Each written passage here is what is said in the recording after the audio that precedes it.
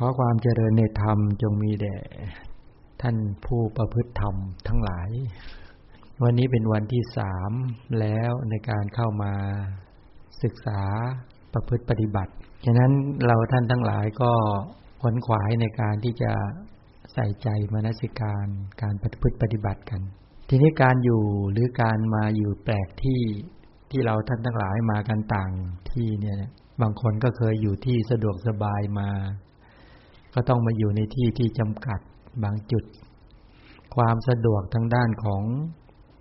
อุตุหรืออาวาสทั้งหลายเหล่านี้บางท่านก็ไม่คุ้นเคยทีนี้ก็ต้องปรับหลักคำสอนของพระพุทธเจ้าเนี่ยให้สังเกตดูบรรดานักบวชเนี่ยจะเที่ยวพอออกพรรษาแล้วก็จะจาริกหรือแม้แต่ในพรรษาแรกที่พระพุทธเจ้าตรัสกับภิกษุ60รูปที่บอกจารถะภิกขเวจาริกังจาริกังศัพท์นั้นแปลว่าเที่ยวไปแปลว่าพระเนี่ยท่านไม่ให้อยู่เป็นที่ให้เที่ยวไปเนี่ยจารถะภิกขเวจาริกังพหูชนะหิตายะพหูชนะสุขายะโลกานุกัมปายะบอกดูก่อนภิกษุทั้งหลายพวกเธอจงเที่ยวจาริกไปเพื่อประโยชน์เนาะฉะนั้นบรรดานักบวชทั้งหลายเหล่านี้โดยเฉพาะพระเนี่ยจะไม่อยู่เป็นที่ท่านก็จะปรับตัวเองให้เข้ากับสภาพของอากาศอุตุและอาวาสอันนี้เป็นการฝึกธรรมะเนี่ยศัพท์นั้นก็แปลว่าฝึกเป็นองค์คุณของผู้ปฏิบัติก็คือธรรมะคือการฝึกเนาะฝึกก็คือการปรับนั่นเองเหมือนต้นไม้เนี่ยในฤดูร้อนในฤดูหนาวมันก็ผัดใบเหมือนกันกระแสชีวิตของเราทั้งหลายเนี่ยกระแสชีวิตของหมู่สัตว์ทั้งหลายเป็นธรรมชาตินะธรรมชาติของรูปขันธ์ธรรมชาติของเวทนาขันธ์ธรรมชาติของสัญญาสังขารวิญญาณขันธ์นั่นเป็นธรรมชาติต้นไม้ใบหญ้าสายลมแสงแดดก็เป็นธรรมชาติแต่โดยส่วนใหญ่แล้วก็ฝนตกฟ้าร้องเนี่ยตรงนี้เป็นธรรมชาตินะเขาเรียกอุตุถ้าเป็นตัวต้นไม้ใบหญ้าก็เรียกว่าพีชนิยามอากาศทั้งหลายเนี่ยเรียกว่าอุตุนิยามนิยามศัพท์นั้นแปลว่าความแน่นอนมันเป็นไปตามธรรมชาติของเขาแบบนี้ธรรมชาติฝนตกธรรมชาติแดดออกธรรมชาติดินฟ้าอากาศทั้งหลายเหล่านี้มันมีเหตุปัจจัยของมันทั้งหมดแต่มนุษย์จะรู้เหตุปัจจัยหรือไม่บางยุคบางสมัยมนุษย์ไม่ทราบว่าทำไมถึงเกิดฟ้าร้องฟ้าแลบฟ้าผ่าก็นึกว่ามีเทพเทวดาทั้งหลายมาคอยดลบันดาลให้มีอาการแบบนี้พอรู้ไม่ถึงบางทีก็ไปบอกฝนตกมาเนี่ยมีคนดลบันดาลใช่ไหมอย่างนี้เป็นต้นฉะนั้นโซนชั้นบรรยากาศฝนตกฟ้าร้องทั้งหลายเป็นอุตุนิยามต้นไม้ใบหญ้าทั้งหลายเหล่านี้เป็นพีชนิยามใช่ไหมเป็นกฎธรรมชาติกฎของพันธุกรรมหรือมนุษย์เผ่าพันธุ์แต่ละเผ่าพันธุ์มีสีหน้าแววตาอย่างไรบุคลิกภาพสภาพความเป็นอยู่ยังไงก็เป็นกฎพันธุกรรมเหมือนกันแต่มนุษย์มีส่วนที่มากไปกว่านั้นก็เรียกว่าตัวจิตนิยามความแน่นอนหรือการทำงานของจิตมนุษย์เนี่ยกระแสชีวิตของมนุษย์ทั้งหลายก็คือว่ามีจิตเนาะสภาพจิตใจก็คือจิตที่เห็นเนี่ยภาษาพระเรียกว่าทัศนะจิตทำกิจในการเห็นจิตได้ยินเนี่ยนะสวนะกิจทำกิจในการได้ยิน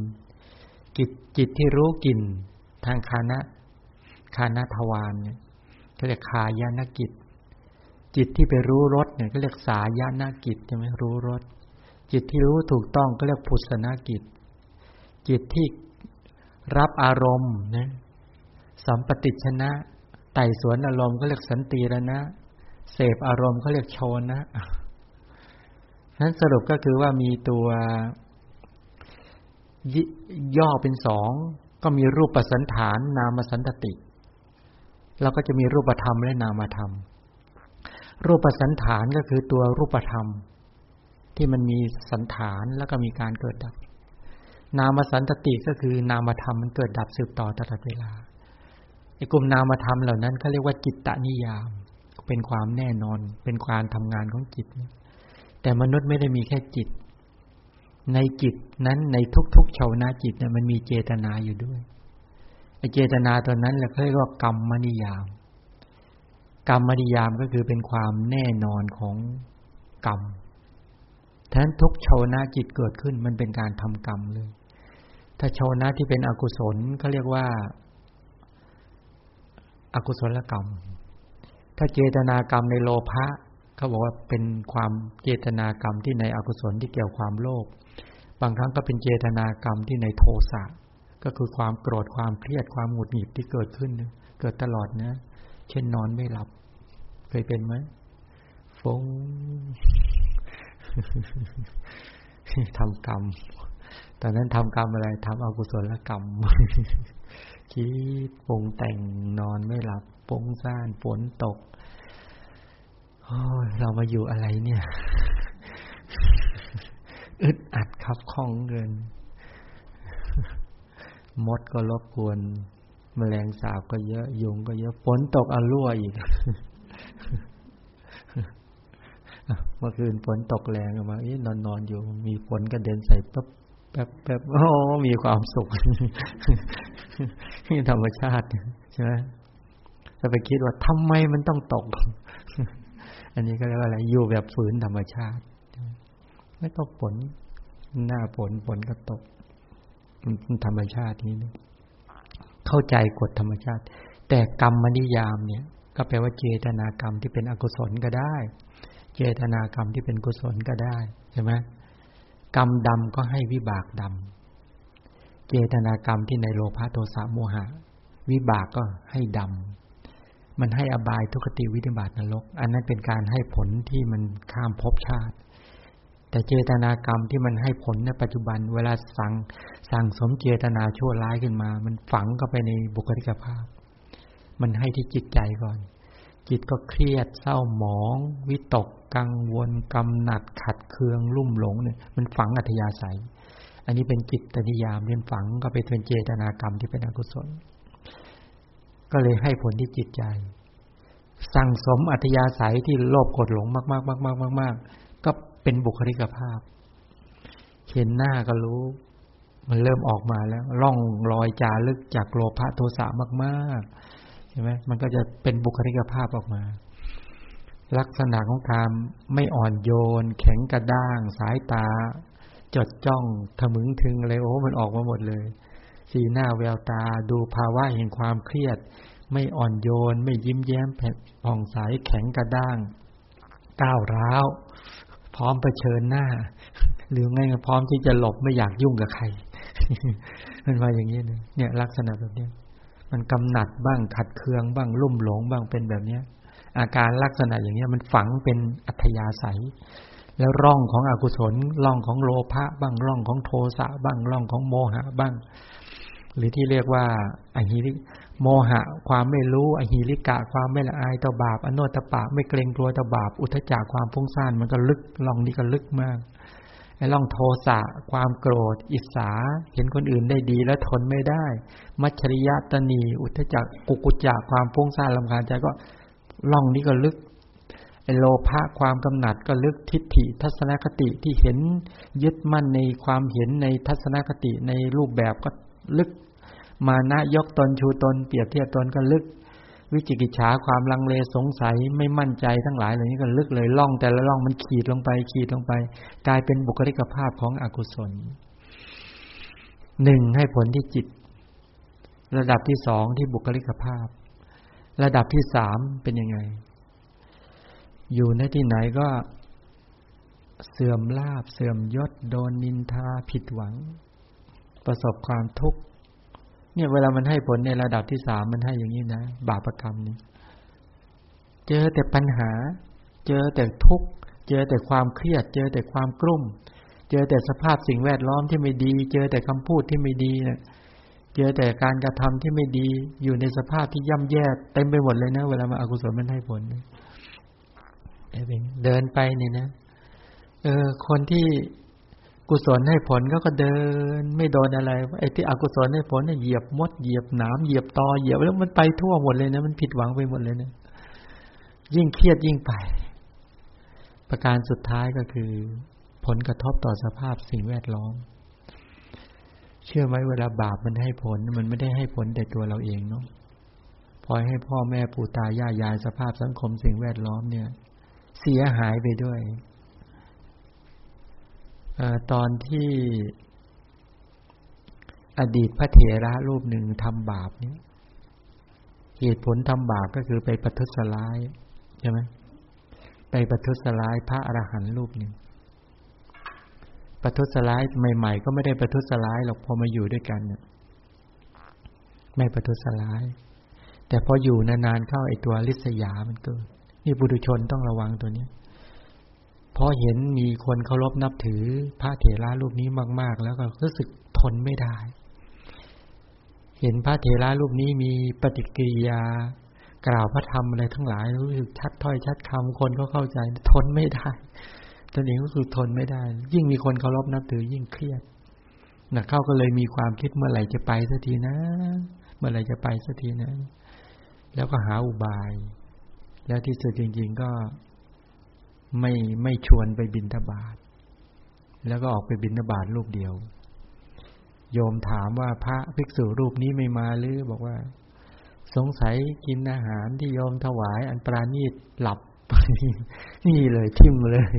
เนี่ยมีปากอยู่ดีๆแล้วก็ทิ่มเลยใช้วาจาชั่วร้ายทิ่มโยมก็บอกท่านคงเหนื่อยหรืออาจจะป่วยก็ได้งั้นฝากอาหารถวายท่านด้วยนะเจ้าค่ะเดี๋ยวนี้เครียดกินเลยเนี่ยนี่เห็นไหมริษยาทนไม่ได้มัจฉริยะตนีโอ้โหเยอะแยะหมดฟุ้งซ่านรำคาญใจเต็มไปหมดเคยไหมเคยแอบคิดไม่ดีกับใครแบบนี้ไหมเคยไหมล่ะเคยคิดไอ้คนนี้เมื่อไหร่จะเป็นอย่างนั้นสักทีอะไรเงี้ยเคยไหมเคยคิดให้คนอื่นวิบัติไหมเคยไม่เคยถ้าเคยก็ถอนเสียสมาทานถอนเสียเราไม่รู้นะแต่ละบุคคลที่มาเนี่ยเคยมีคุณธรรมขนาดไหนสั่งสมอัธยาศัยขนาดไหนให้ถอนความรู้สึกเสียอย่าตัดสินเพียงรูปลักษณ์หรือบุคลิกภาพณปัจจุบันในสังสารวัฏเนี่ยโอ้โหมันมีเรื่องอะไรมากมายนะอันนี้วางท่าทีทางใจให้เป็นอย่าให้บาปอกุศลกรรมอันชั่วร้ายมันเกิดขึ้นในใจแล้วคิดประทุษร้ายหรือเบียดเบียนกันเด็ดขาดตรงเนี้ยอย่างเนี้ยพระเถระรูปเนี้ยห้ามความรู้สึกไม่อยู่ถืออาหารมาเครียดมากเรื่องอะไรจะให้โอ้โหเราก็หิวยังมาฝากเราอีกโอ้โหโยมก็ไม่รู้เรื่องโอ้โหจะคิดแล้วคิดอีกคิดแล้วคิดอีกหาจังหวะจะทิ้งตรงไหนถ้าทิ้งลงน้ำหรือทิ้งในกองขยะสุนัขมากินลุมถึงเจ้าของอาหารมาเห็นเราเสียหายอีกคิดอย่างเงี้ยคิดประทุษร้ายไอ้ตัวอาหารของพระอรหันต์คิดแล้วคิดอีกคิดแล้วคิดอีกโอ้โหบาปอกุศลกรรมอันชั่วร้ายที่เกิดขึ้นเห็นไหมกระแทกไม่รู้เท่าไหร่ไปกระแทกคุณศีลคุณสมาธิคุณปัญญาคุณของพระอริยะเขาให้ความไม่รู้เนี่ยไม่รู้แล้วขยันเนี่ยมันเสียหายแบบเนี้ยไม่รู้แล้วทำเนี่ยมันก็ทำเต็มที่เลยไม่รู้ว่าเป็นไฟไม่รู้ว่าเป็นของไม่ดีทั้งหลายมันก็จับเต็มที่จับเต็มเหนียวจับเต็มแรงทุ่มความรู้สึกเต็มที่ไม่รู้ว่าบาปและในที่สุดจริงๆก็เห็นกองไฟก็โยนทิ้งให้ไฟสะใจมากพอไฟไหม้อาหารเสร็จแล้วเดินกลับพอกลับไปถึงหิวอาหารฉันมโนธรรมท่านเยอะนะจริงๆแล้วพอฉันก็ไปแล้วมันกุศลและจิตมันเกิดขึ้นมาก็เอะใจว่าหรือท่านป่วยอะไรเงี้ยนะก็รีบไปดูพอไปกระแอมไม่มีเสียงตอบรับก็เคาะประตูก็ไม่มีพอเปิดเข้าไปไม่มีอยู่แล้วตกใจละโอ้โหหรือท่านรู้ความคิดเราหรือท่านรู้ความคิดเรากลับมาเครียดที่เราทำอะไรเข้าไปเนี่ยทำอะไรลงไปล้มป่วยเลย 7-8 วันท่านก็มรณภาพเรียบร้อยลงนรกออกจากอัตภาพของนรกมาเกิดเป็นสุนัข500อัตภาพเป็นสัตว์เดรัจฉานไม่เคยคำว่าอิ่มไม่เคยเลยเนี่ยอดให้สังเกตดูนะ กรรมปาณาติบาตไม่ได้ทำอายุยืนแต่กรรมประทุษร้ายอาหารหรือว่าเป็นข้ออธินาทานมันแรงจัดโอ้โหตัวนี้ในชาติที่500ได้กินอาเจียนคนเมาอ้วกออกมาได้กินเนี่ยหลุดจากอัตภาพของความเป็นสัตว์เดรัจฉานก็มาเกิดเป็นยักษ์เป็นอมนุษย์ประเภทหนึ่งเป็นยักษ์เที่ยวหากินของสกปรกเนี่ยอีก500อัตภาพไม่เคยคำว่าอิ่มไม่มีเลยชาติสุดท้ายก็ได้กินรกที่เขาฝังดินคนคลอดลูกเขาฝังรกก็ได้กินได้อิ่มต่อมาก็มาเป็นขอทานอีก500อัตภาพในปัจจุบันในชาติปัจจุบันเนี่ยท่านไม่ได้เกิดเป็นขอทานไปเกิดในตระกูลของขอทาน500เนี่ยพอไปเกิดปุ๊บบาปมันให้ผลบรรดาพวกขอทานอดกันทั้งหมดเลยบาปแรงขนาดนั้นต้องการพูดว่าถ้าในนี้มีคนบาปสักคนหนึ่งมาอยู่เราจะเดือดร้อนกันทั้ง ใช่ไหมโอ้โหนี่อันนี้น่ากลัวนะถ้ามีคนบาปขนาดนี้มาอยู่จะเดือดร้อนอย่างมากเลยแต่ว่าเนี่ยบรรดาในตระกูลขอทานก็ไปเฟ้นหาก็ไปเจอใช่ไหมก็เอาคนตั้งครรภ์เนี่ยออกไปพอคัดเอาคนท้องในช่วงนั้นออกโอ้พระราชาก็นึกคิดออกเศรษฐีรับที่คอยดูแลคนขอทานก็เขาก็มาเลี้ยงดูตามเดิมไอ้จนแม่เนี่ยไม่สามารถจะเอาลูกออกได้ทั้งที่ตนเองลำบากเนี่ยอดอาหารเพราะไอ้เจ้าเด็กคนนี้อยู่ในท้องไปกระแทกก้อนหินก็ไม่ออกไปทำยังไงมันก็ไม่ออกเพราะมันไม่เคยทำปาณาติบาตนะอย่าลืมนะแล้วเด็กมีบุญนะเนี่ยเด็กมีบุญเป็นชาติสุดท้ายที่ท่านจะได้บรรลุนะเนี่ยแต่โดนบาปกรรมให้ผลขนาดนี้ไอ้กรรมมณียามเป็นแบบนี้นะมันความแน่นอนของบาปกรรมเวลามันให้ผลมันเป็นแบบนี้ทีนี้ทนทรมานจนครบ9 เดือน10 เดือนพอคลอดออกมาก็ต้องดูแลพอมันเริ่มเดินเด็กคนนี้เดินได้อะไรได้พอรู้เรื่องรู้ราวแม่ก็บอกโอ้โหอยู่ด้วยไม่ได้แล้วแม่ทิ้งเลย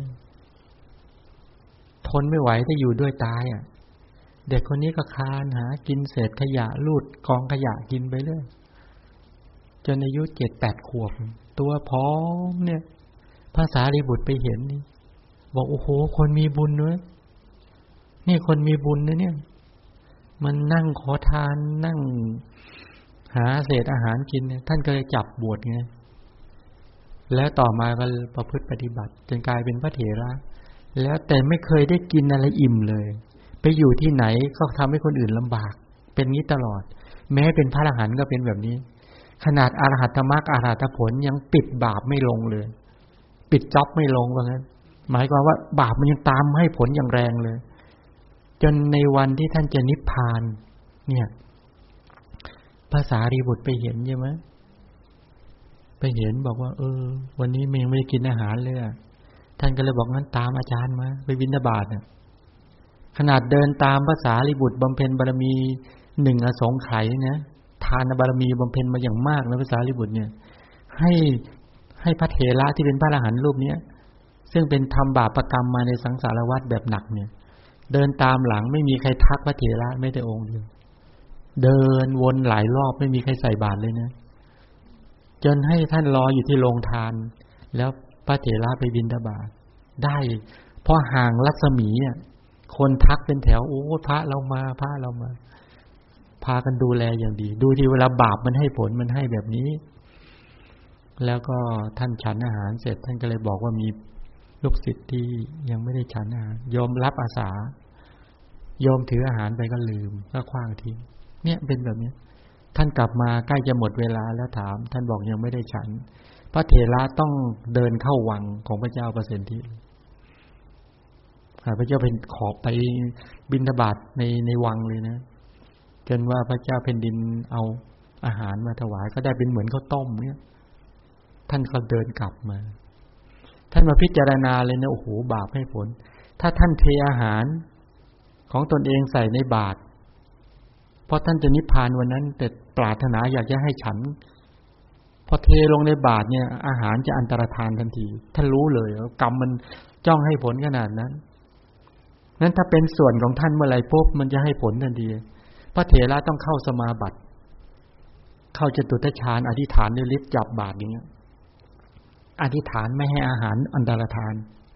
แล้วบอกให้ท่านฉันแล้วก็จับอย่างเงี้ยอนุเคราะห์ท่านก็ตักอาหารท่านก็ฉันด้วยความเคารพพอฉันเสร็จแล้วท่านก็ล้างบาตรล้างอะไรก็กราบเสร็จแล้วท่านก็ลาปรินิพพานเนี่ยท่านนิพพานไปแล้วท่านไม่ต้องมามีบาปให้ผลอีกแล้วเรียบร้อยเนี่ยมันเป็นแบบนี้จริงๆบาปมันให้ผลเป็นทุกข์แบบนี้นั้นถ้ากลัวต่อทุกข์ไม่ชอบใจในทุกข์ก็อย่าทำบาปทางกายกรรมวจีกรรมมโนกรรมเวลามันให้ผลขึ้นมาแล้วมันคือถ้าไปกระทำกับคนที่มีคุณธรรมมากๆก็ยิ่งหนักเลยแนะนำท่านทั้งหลายถ้าเจอปัญหาชีวิตสมมุติโดนเบียดเบียนอย่างหนักให้สมาทานอุโบสถศีลแล้วก็ทำใจให้โปร่งโล่งเบาไม่อาฆาตพยาบาทกุศลจะคุ้มครองแต่ไอ้คนที่เบียดเบียนเราจะวิบัติแต่อย่าไปคิดให้เขาวิบัตินะไอ้เนี่ยตรงเนี้ยคนมีปัญญาน่ากลัวตรงนี้เลยน่ากลัวตรงนี้แหละลองคิดดูดิว่าถ้ามีความรู้ความเข้าใจอย่างมากเลยไม่เบียดเบียนใครเลยแต่ปล่อยเขาเบียดเบียนเพราะหนีไม่ได้ไม่รู้จะทำยังไงแต่ก็ใช้ตัวศีลคุ้มครองป้องกันถามว่าเป็นเครื่องคุ้มครองที่ดีที่สุดไหมดีที่สุดแต่คนทำนั่นแหละแย่ฉะนั้นด้านกรรมนิยามทีนี้นี่อกุศลถ้าเป็นกุศลเนี่ยก็ให้ผลตรงกันข้ามเลยนะเวลากุศลมันก็ให้ผลด้านจิตใจจิตที่สะอาดเอี่ยมอ่องผ่องแผ้วจิตที่ไม่มีมลทินจิตที่ไม่มีโรคจิตที่ไม่มีโทษจิตที่ไม่มีของเสียสภาพจิตที่เป็นไปกับสุขสมนัตเป็นไปกับปัญญาเกิดขึ้นงดงามมากทีนี้พอสภาพจิตที่งดงามก็ผลักดันให้จิตตชรูป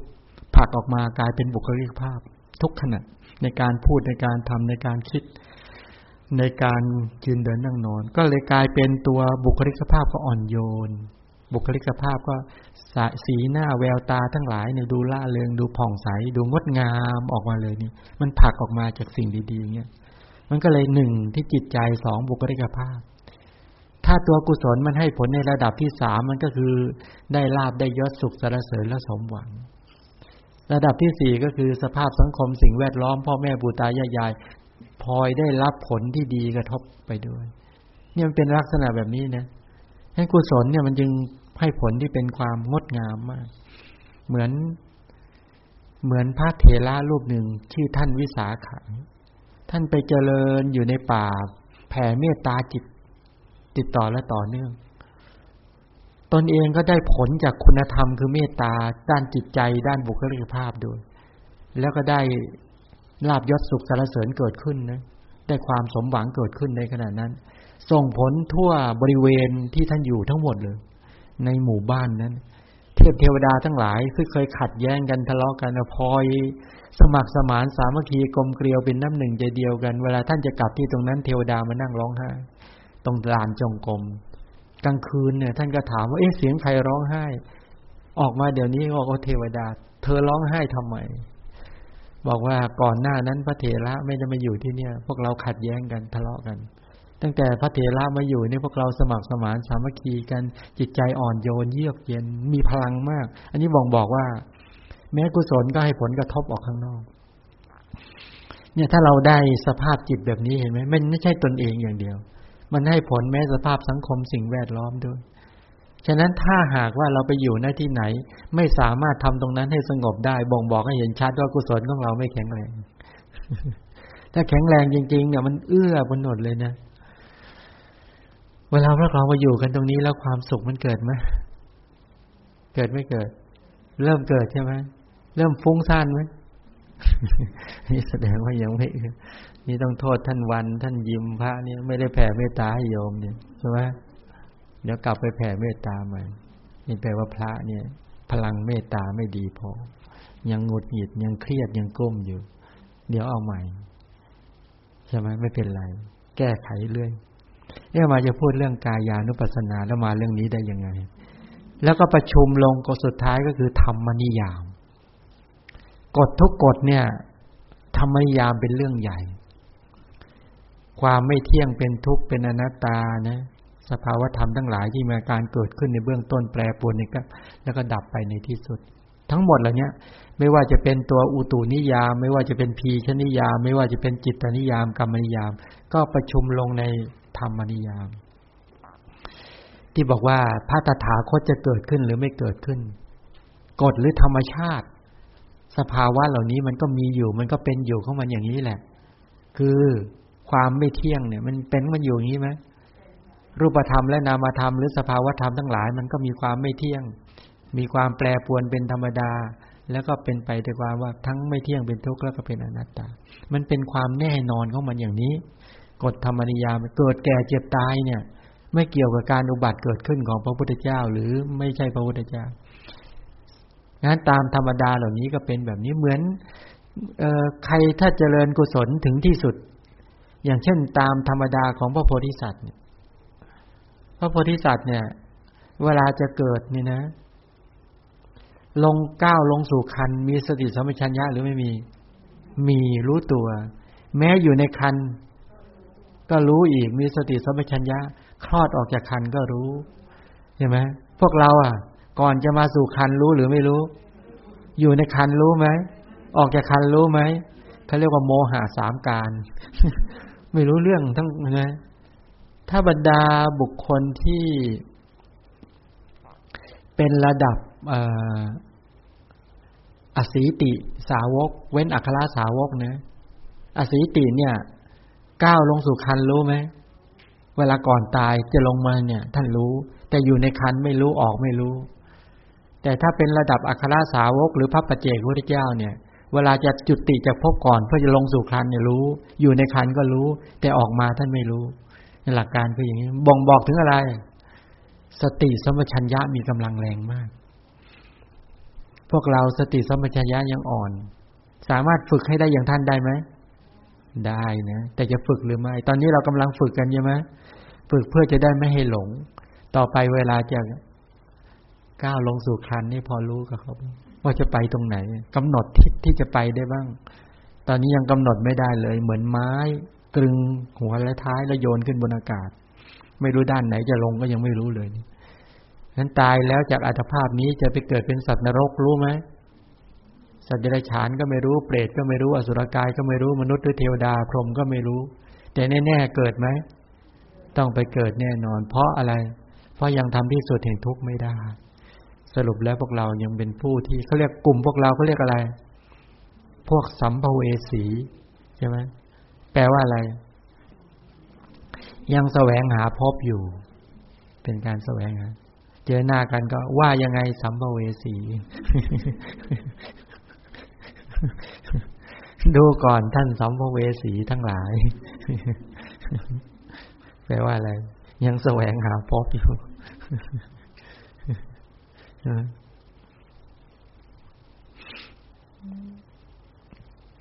คนที่เรา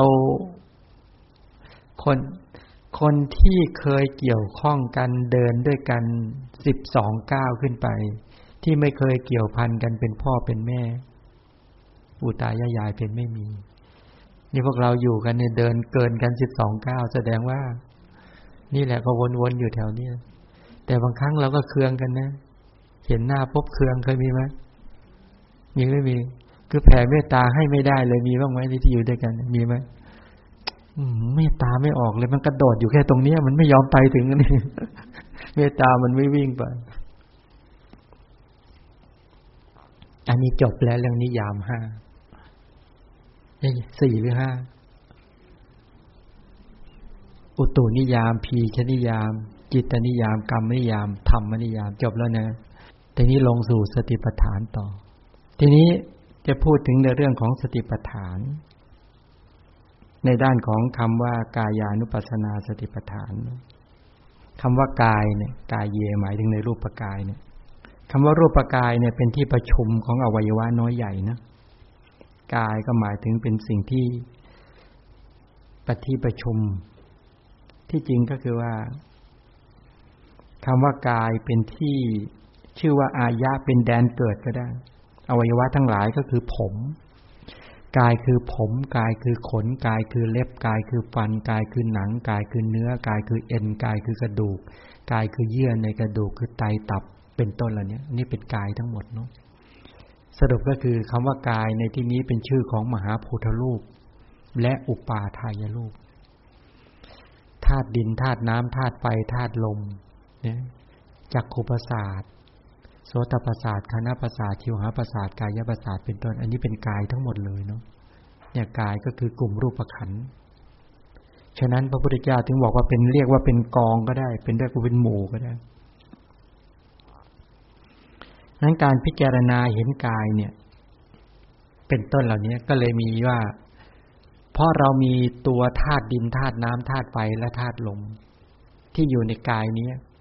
แม้ในผมก็มีดินน้ำไฟลมแม้ในขนก็มีดินน้ำไฟลมแม้ในเล็บแม้ในฟันแม้ในหนังเมื่อในเอ็นในกระดูกในเยื่อในกระดูกแม้ในสมองก็จะมีธาตุดินธาตุน้ำธาตุไฟและธาตุลมสรุปแล้วทั้งหมดเหล่านี้คือเป็นกายแต่หมู่สัตว์ทั้งหลายเนี่ยไม่ได้เห็นกายโดยความเป็นกายพอไม่ได้เห็นกายโดยความเป็นกายก็เลยเห็นกายโดยความเป็นสัตว์เป็นบุคคลเป็นอัตตาตัวตนเป็นเราเป็นเขาไปยึดมั่นว่ากายนี้เป็นหญิงกายนี้เป็นชายกายนี้เป็นสัตว์เป็นบุคคลเป็นอัตตาตัวตนใช่ไหมเขาเลยเข้าในทำนองว่าไม่เห็นกายว่าเป็นกายหรือไม่เห็นกายในกายนั่นเองไม่เห็นกายในกายภายในว่าเป็นกายไม่เห็นกายในกายภายนอกว่าเป็นกายถ้าเห็นกายในกายก็แปลว่าไปเข้าใจความจริงว่ากายก็สักแต่ว่ากายจริงๆไม่ใช่สัตว์บุคคลอัตตาตัวตนเนี่ยเขาเรียกเห็นกายในกายหรือเห็นกายว่าเป็นกายกายนี้งามไหมกายนี้เที่ยงหรือไม่เที่ยงกายนี้เป็นสุขหรือเป็นทุกข์กายนี้เป็นอัตตาหรือเป็นอนัตตาเห็นไหมกายนี้เป็นหญิงเป็นชายไหมไม่นั่นเป็นสมมุติเป็นบัญญัติเป็นพ่อแม่ปู่ตายายยายก็เป็นสมมุติถ้าเราไปยึดติดว่าเป็นพ่อเป็นแม่เป็นพี่น้องปู่ตายายยายจริงๆไปยึดว่ามันมีอยู่จริงนะไม่ฉลาดในสมมุตินะในขณะนั้นก็เรียกว่าไม่ได้เห็นกายในกายไม่ได้เห็นกายว่าเป็นกายถ้าเห็นกายเป็นกายเห็นกายในกายภายในก็คือในกัลลัจจกายภายในก็มีเพียงมหาภูตรูปและอุปาทายรูปเช่นเห็นจักขุประสาทะเนี่ยความใสที่สามารถรับสีอยู่ในกลางตาดำมีเยื่อ7ชั้นซับอยู่เกิดดับอยู่ตลอดเวลาเป็นผงกราบเยอะแยะไปหมดที่เกิดดับเป็นที่ให้จักขุวิญญาณอาศัยเกิดขึ้นเนี่ยเพราะเราไม่เข้าใจความจริงว่านี่คือกายเห็นจักขุประสาทว่าเป็นกายเห็นโสตประสาทว่าเป็นกายเห็นคานประสาทว่าเป็นกายชิวหประสาทว่าเป็นกายเห็นกายประสาททั่วสรรพพางร่างกายว่าคือกายเท่านั้นเองเห็นกายในกายภายในเห็นว่าเป็นกายเห็นว่าเป็นรูปกายจริงๆอันนี้คือรูปขันธ์การไปเห็นตามความเป็นจริงในลักษณะอย่างเนี้ยกายคือผมกายคือขนเนี่ยในผมขนเล็บฟันนี่เป็นบัญญัตินะแต่ในผมนั้นมีดินน้ำไฟลมมีสีกลิ่นรสโอชาถ้าผมที่ปักไปในหนังศีรษะมีชีวิตรูปด้วยมีกายประสาทเป็นต้นด้วยอย่างเนี้ยเห็นกายว่าเป็นกายก็คือมหาภูตรูปนั่นเองกายคือผมกายคือขนเนี่ยจริงๆก็คือว่ากายในที่นั้นก็คือดินน้ำไฟลมดินน้ำไฟลมที่อยู่ในผมในขนในเล็บในฟันเนี่ยถ้าบอกว่าผมขนเล็บฟันนี่เป็นบัญญัติไหมเป็นบัญญัตินะผมขนเล็บฟันหนังเนื้อเอ็นกระดูกเยื่อในกระดูกไตหัวใจตับเนี่ยเป็นบัญญัติแต่เป็นบัญญัติที่มีตัวดินน้ำไฟลมรองรับอยู่มันมีดินน้ำไฟลมรองรับอยู่การไปเห็นกายจริงๆไม่ใช่ไปเห็นผมแต่ไปเห็นดินน้ำไฟลมที่สมมุติว่ากายเห็นดินน้ำไฟลมที่สมมุติว่าขนดินน้ำไฟลมที่สมมุติว่าเล็บว่าฟันทั้งหลายเหล่านี้เป็นต้นการเห็นอย่างนี้มันเห็นด้วยปัญญานี่ไม่ได้เห็นด้วยตาเนื้อนี่ใช่ไหมล่ะเห็นไหมเอาเข้าจริงเนี่ยรูปหรือกายเนี่ยบรรดารูปขันธ์เนี่ยเอาเข้าจริงหยาบหรือละเอียด ใช่ไหมจริงๆมันละเอียดไหมเห็นยากไหมเห็นได้ยากมันหยาบนั่นแหละในความรู้สึกถ้าไปเทียบกับน้ำแต่ไปเทียบกับไอ้ความเข้าใจของเรามันละเอียดนะเราไม่ได้ถูกสอนกันได้แบบเนี้ย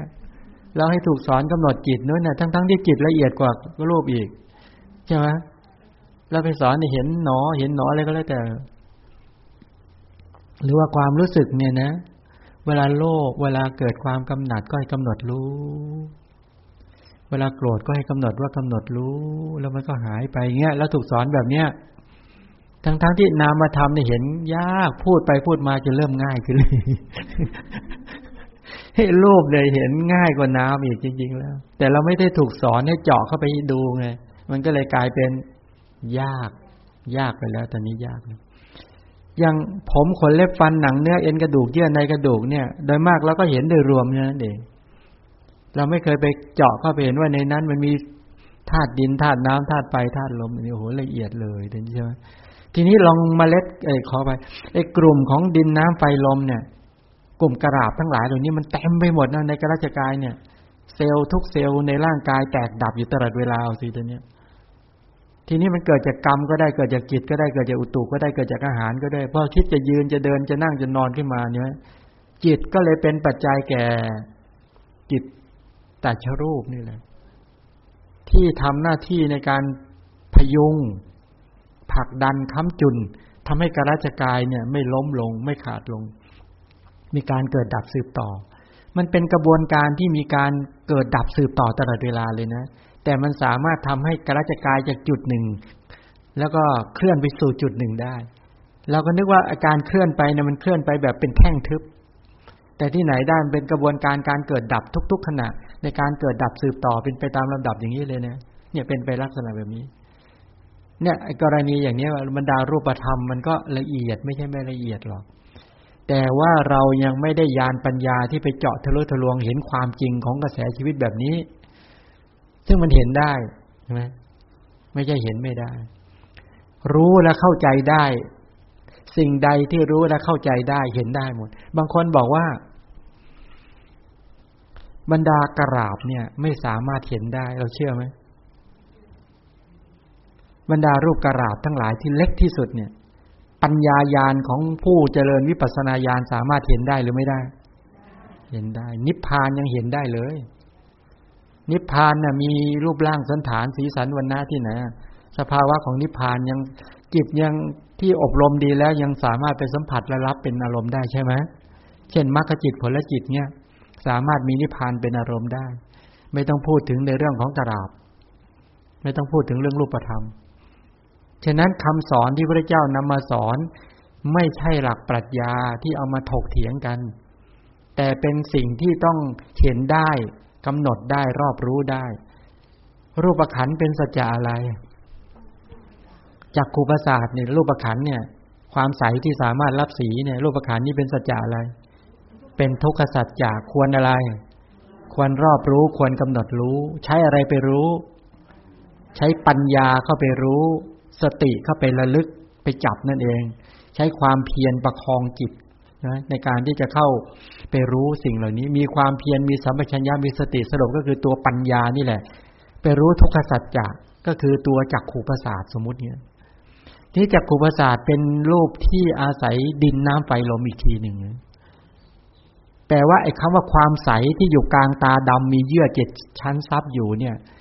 เอาเข้าจริงก็คือเป็นความใสของมหาพุทธรูปความใสของธาตุดินธาตุน้ำธาตุไฟธาตุลมไอ้ความใสนั่นแหละที่มีความใสเหมือนเรือนกระจกนี่แหละไอ้ความใสตรงนั้นแหละเป็นตัวจักขุประสาทแล้วเกิดดับตลอดเวลาไหมไอ้ตัวจักขุประสาทเนี่ยถ้าใครเคยเข้าใจคำว่าไข่มดแดงใครเคยเห็นไข่มดแดงไหมไข่มดแดงเล็กๆๆๆๆทำนองอย่างนั้นแหละมันเต็มไปหมดในกลางตาดำมีเยื่อ7ชั้นซับอยู่เนี่ยฉะนั้นน่ะเป็นที่ตั้งของจักขุวิญญาณไอ้ตัวจิตที่เห็นก็อาศัยตัวจักขุประสาทนี่แหละเกิดดับสืบต่อนามธรรมยิ่งละเอียดกว่าตัวจักขุประสาทอีกไอ้จักขุประสาทก็คือดินน้ำไฟลมเป็นธาตุใหญ่ด้วยนะดินน้ำไฟลมนี่และความใสทั้งหมดที่อยู่กลางตาดำอันนั้นเขาเรียกว่าจักขุประสาทที่สามารถกระทบกับ ถ้ามีจักขุประสาทการที่จะเห็นได้1จักขุประสาทใช่ไหมจักขุประสาทดี2มีสีคือรูปารมณ์มาปรากฏเฉพาะหน้าประการที่3ก็คือมีแสงสว่างอโลกะเนี่ย4ก็คือมีมนสิการคือการใส่ใจที่จะดูพอเหตุปัจจัยมันครบบริบูรณ์เหล่านี้แล้วเนี่ยตัวจักขุญญาณเกิดขึ้นแต่จักขุประสาทก็เกิดอยู่ตลอดเวลาไหมเกิดดับอยู่ตลอดเวลาจะหลับตาลืมตาก็มีอยู่เพราะเป็นรูปธรรมฉะนั้นการที่ญาณปัญญาเข้าไปเห็นความจริงตรงนี้ว่าจักขุประสาทนั้นเป็นกรรมชรูปเป็นกรรมชรูปแปลว่าอะไรรูปที่เกิดจากกรรมถ้าจักขุประสาทของมนุษย์เนี่ยมาจากกุศลกรรมกุศลกรรมก็คือมหากุศลกรรมนั่นแหละการให้ทานการรักษาศีลนี่แหละทานกุศลศีลกุศลที่หมู่สัตว์ทั้งหลายที่ทำกรรมมาไอ้กรรมที่ทำมานั้นมาจากตัณหาอยู่เบื้องหลังอวิชชาอยู่เบื้องหลังคือความไม่รู้มาจากความทะยานอยากมาจากความยึดมั่นถือมั่นมาจากเจตนากรรมเป็นต้นที่มีเจตนากรรมที่มีตัวรูปปัตตัณหาคือความปรารถนาที่จะดูนั่นแหละเป็นปัจจัยปรารถนาที่อยากจะเห็นนั่นแหละเป็นปัจจัยเมื่อกรรมตัวนี้สำลิดผลขึ้นมากรรมตัวนี้ก็สร้างจักขุประสาทเวลาความโลภเกิดขึ้นความโกรธเกิดขึ้นความหลงเกิดขึ้นกายกรรมวจีกรรมมโนกรรมที่ทำลงไปนั้นน่ะสร้างตาหมดเลยนะสร้างหูสร้างจมูกสร้างลิ้นสร้างกายและสร้างจิตนะสร้างใจนะแต่ว่าถ้าโทสะเจตนากรรมในโทสะก็สร้างจักขุประสาทของสัตว์นรกใช่ไหมล่ะเจตนากรรมที่ในโลภะก็สร้างจักขุประสาทของเปรตเจตนากรรมที่ในโมหะก็สร้างจักขุประสาทของสัตว์เดรัจฉานเจตนากรรมที่มีทิฏฐิและมานะแรงๆหน่อยก็สร้างจักขุประสาทของอสุรกายอย่างนี้เป็นต้นเห็นไหมมันมาอย่างนี้นะสรุปก็คือว่านี่ไงว่าไอ้ตัวเจตนากรรมที่หมู่สัตว์ทั้งหลายทำไว้ทั้งหมดเนี่ยทำกรรมเพื่อจะทำให้ได้ตาคือได้จักขุประสาทได้โสตประสาทคานประสาทชิวหประสาทและกายประสาทก็คือได้รูปธรรมนี่เองแล้วมีบ้างไหมที่เราทำกรรมโดยไม่มีเจตนาเนี่ยใช่ไหมไม่มีเลยนะเจตนาเนี่ยกรรมดำก็ให้วิบากดำอย่างที่กล่าวเนี่ยถ้ากรรมขาวกุศลกรรมทั้งหลายก็ให้วิบากขาวได้จักขุประสาทของมนุษย์จักขุประสาทของเทวดาของพรหมเนี่ยอย่างเงี้ยเขาเรียกกรรมขาวแต่ก็สร้างอะไรเนี่ยสร้างทุกข์ไหมแม้จะเกิดก็สร้างทุกขสัจจะแต่เป็นทุกขสัจจะของอบายสัตว์ทุกขสัจจะของมนุษย์หรือเทวดาเท่านี้เองสรุปแล้วก็คือไม่พ้นเลยเนี่ยกรรมดำก็ให้วิบากดำกรรมขาวก็ให้วิบากขาวถ้ากรรมทั้งดำและขาวอย่างที่พวกเราทำกันเนี่ยเดี๋ยวกุศลเดี๋ยวอกุศลเดี๋ยวกุศลเดี๋ยวอกุศลเนี่ยก็ให้วิบากทั้งดำและขาวค้ากันไปบางคราวก็ได้มนุษย์บางคราวก็ได้อบายสัตว์วนๆอยู่อย่างนี้เวลาเราเห็นพวกอบายสัตว์เราก็รังเกียจมันก็จะบอกว่าเดี๋ยวเฮ้ย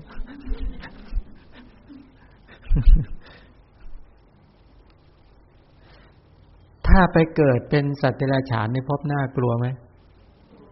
กลัวไหมคิดอย่างวัสสการพามได้ไหมวัสสการพามก็บอกเขาไม่กลัวพระพุทธเจ้าบอกว่าตายแล้วจะไปเกิดเป็นลิงหางโคไม่กลัวทำไมไม่กลัวเขามั่นใจว่าอย่างเขาถ้าเป็นลิงก็เป็นหัวหน้าเป็นจ่าฝูงเราไม่คิดอย่างนี้บ้างเลยคิดไหมเขามั่นใจในปัญญาของเขาอย่างเขาเนี่ยถ้าไปเกิดเป็นลิงก็ลิงจ่าฝูงกรรมดำให้วิบากดำกรรมขาวให้วิบากขาวกรรมทั้งดำและขาวให้วิบากทั้งดำและขาวคล้ากันไปพวกเราทำกรรมอะไรอยู่ตอนเนี้ย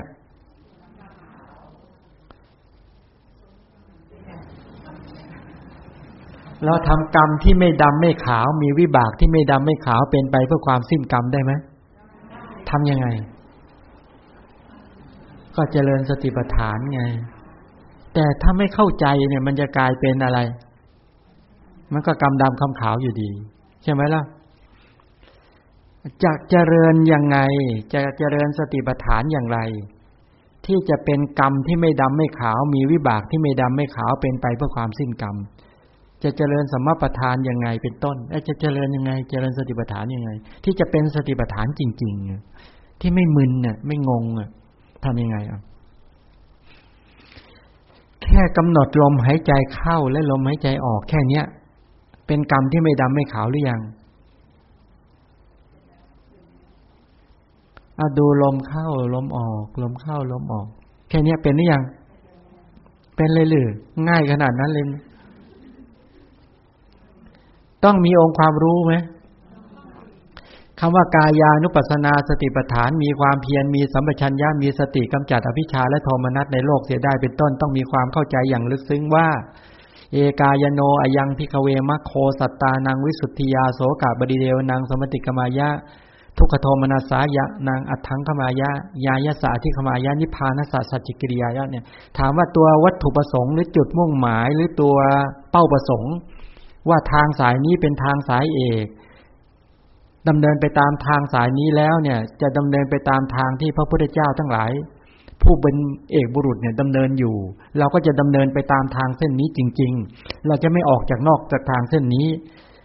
สัตตานังวิสุทธิยาเพื่อความบริสุทธิ์หมดจดจากกิเลสของเหล่าสัตว์โสกะปริเทวนังสมติกมายะเพื่อจะก้าวล่วงความโศกความล่ำไรลำพันธ์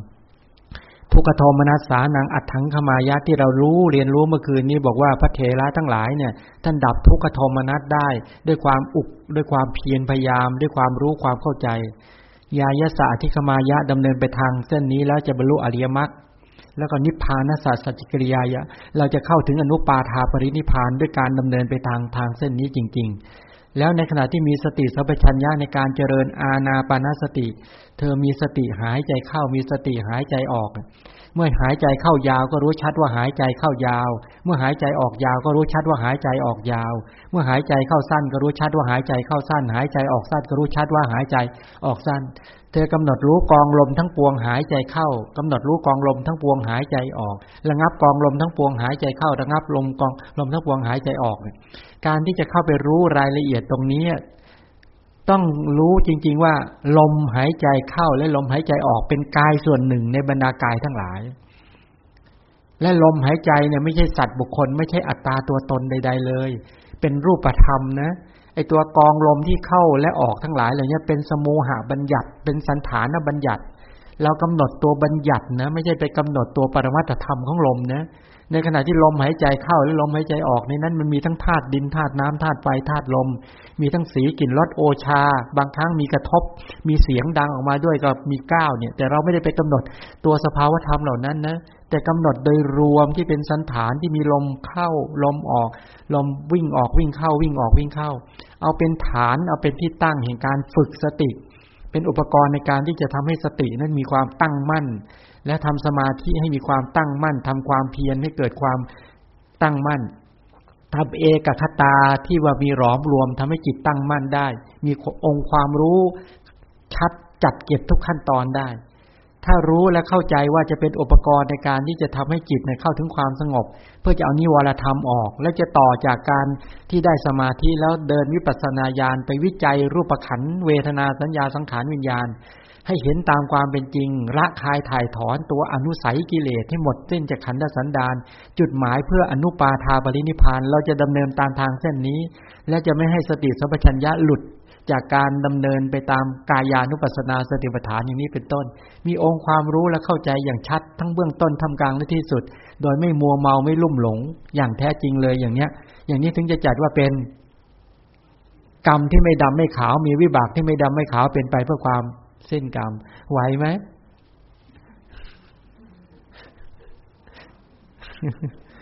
แปลว่าอะไรรู้ไหมแปลว่ามีอุดมมีจุดมุ่งหมายก็นิพพานังปรมังวทันติพุทธาพระพุทธเจ้าทั้งหลายกล่าวว่านิพพานเป็นบรมธรรมเป็นจุดหมายสูงสุดของพุทธบริษัทหรือบุคคลที่ปรารถนาจะพ้นทุกข์จะทำกิจกรรมใดๆเพื่อนิพพานจริงๆแล้วเข้าใจอย่างชัดแจ้งว่านิพพานดีจริงๆทำฉันทะทำใจรักในนิพพานเลยนะว่าถามว่าคุณประพฤติปฏิบัติเพื่ออะไรนิพพานดียังไงนิพพานไม่ใช่รูปขันธ์เราไม่ต้องการรูปขันธ์นิพพานไม่ใช่เวทนาขันธ์นิพพานไม่ใช่สัญญาขันธ์นิพพานไม่ใช่สังขารขันธ์นิพพานไม่ใช่วิญญาณขันธ์ทำไมคุณต้องการนิพพาน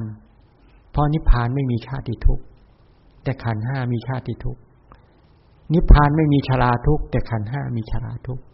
นิพพานไม่มีพยาธิทุกข์ขันธ์5มีพยาธิทุกข์ นิพพานไม่มีมรณะทุกข์แต่ขันธ์ห้ามีมรณะทุกข์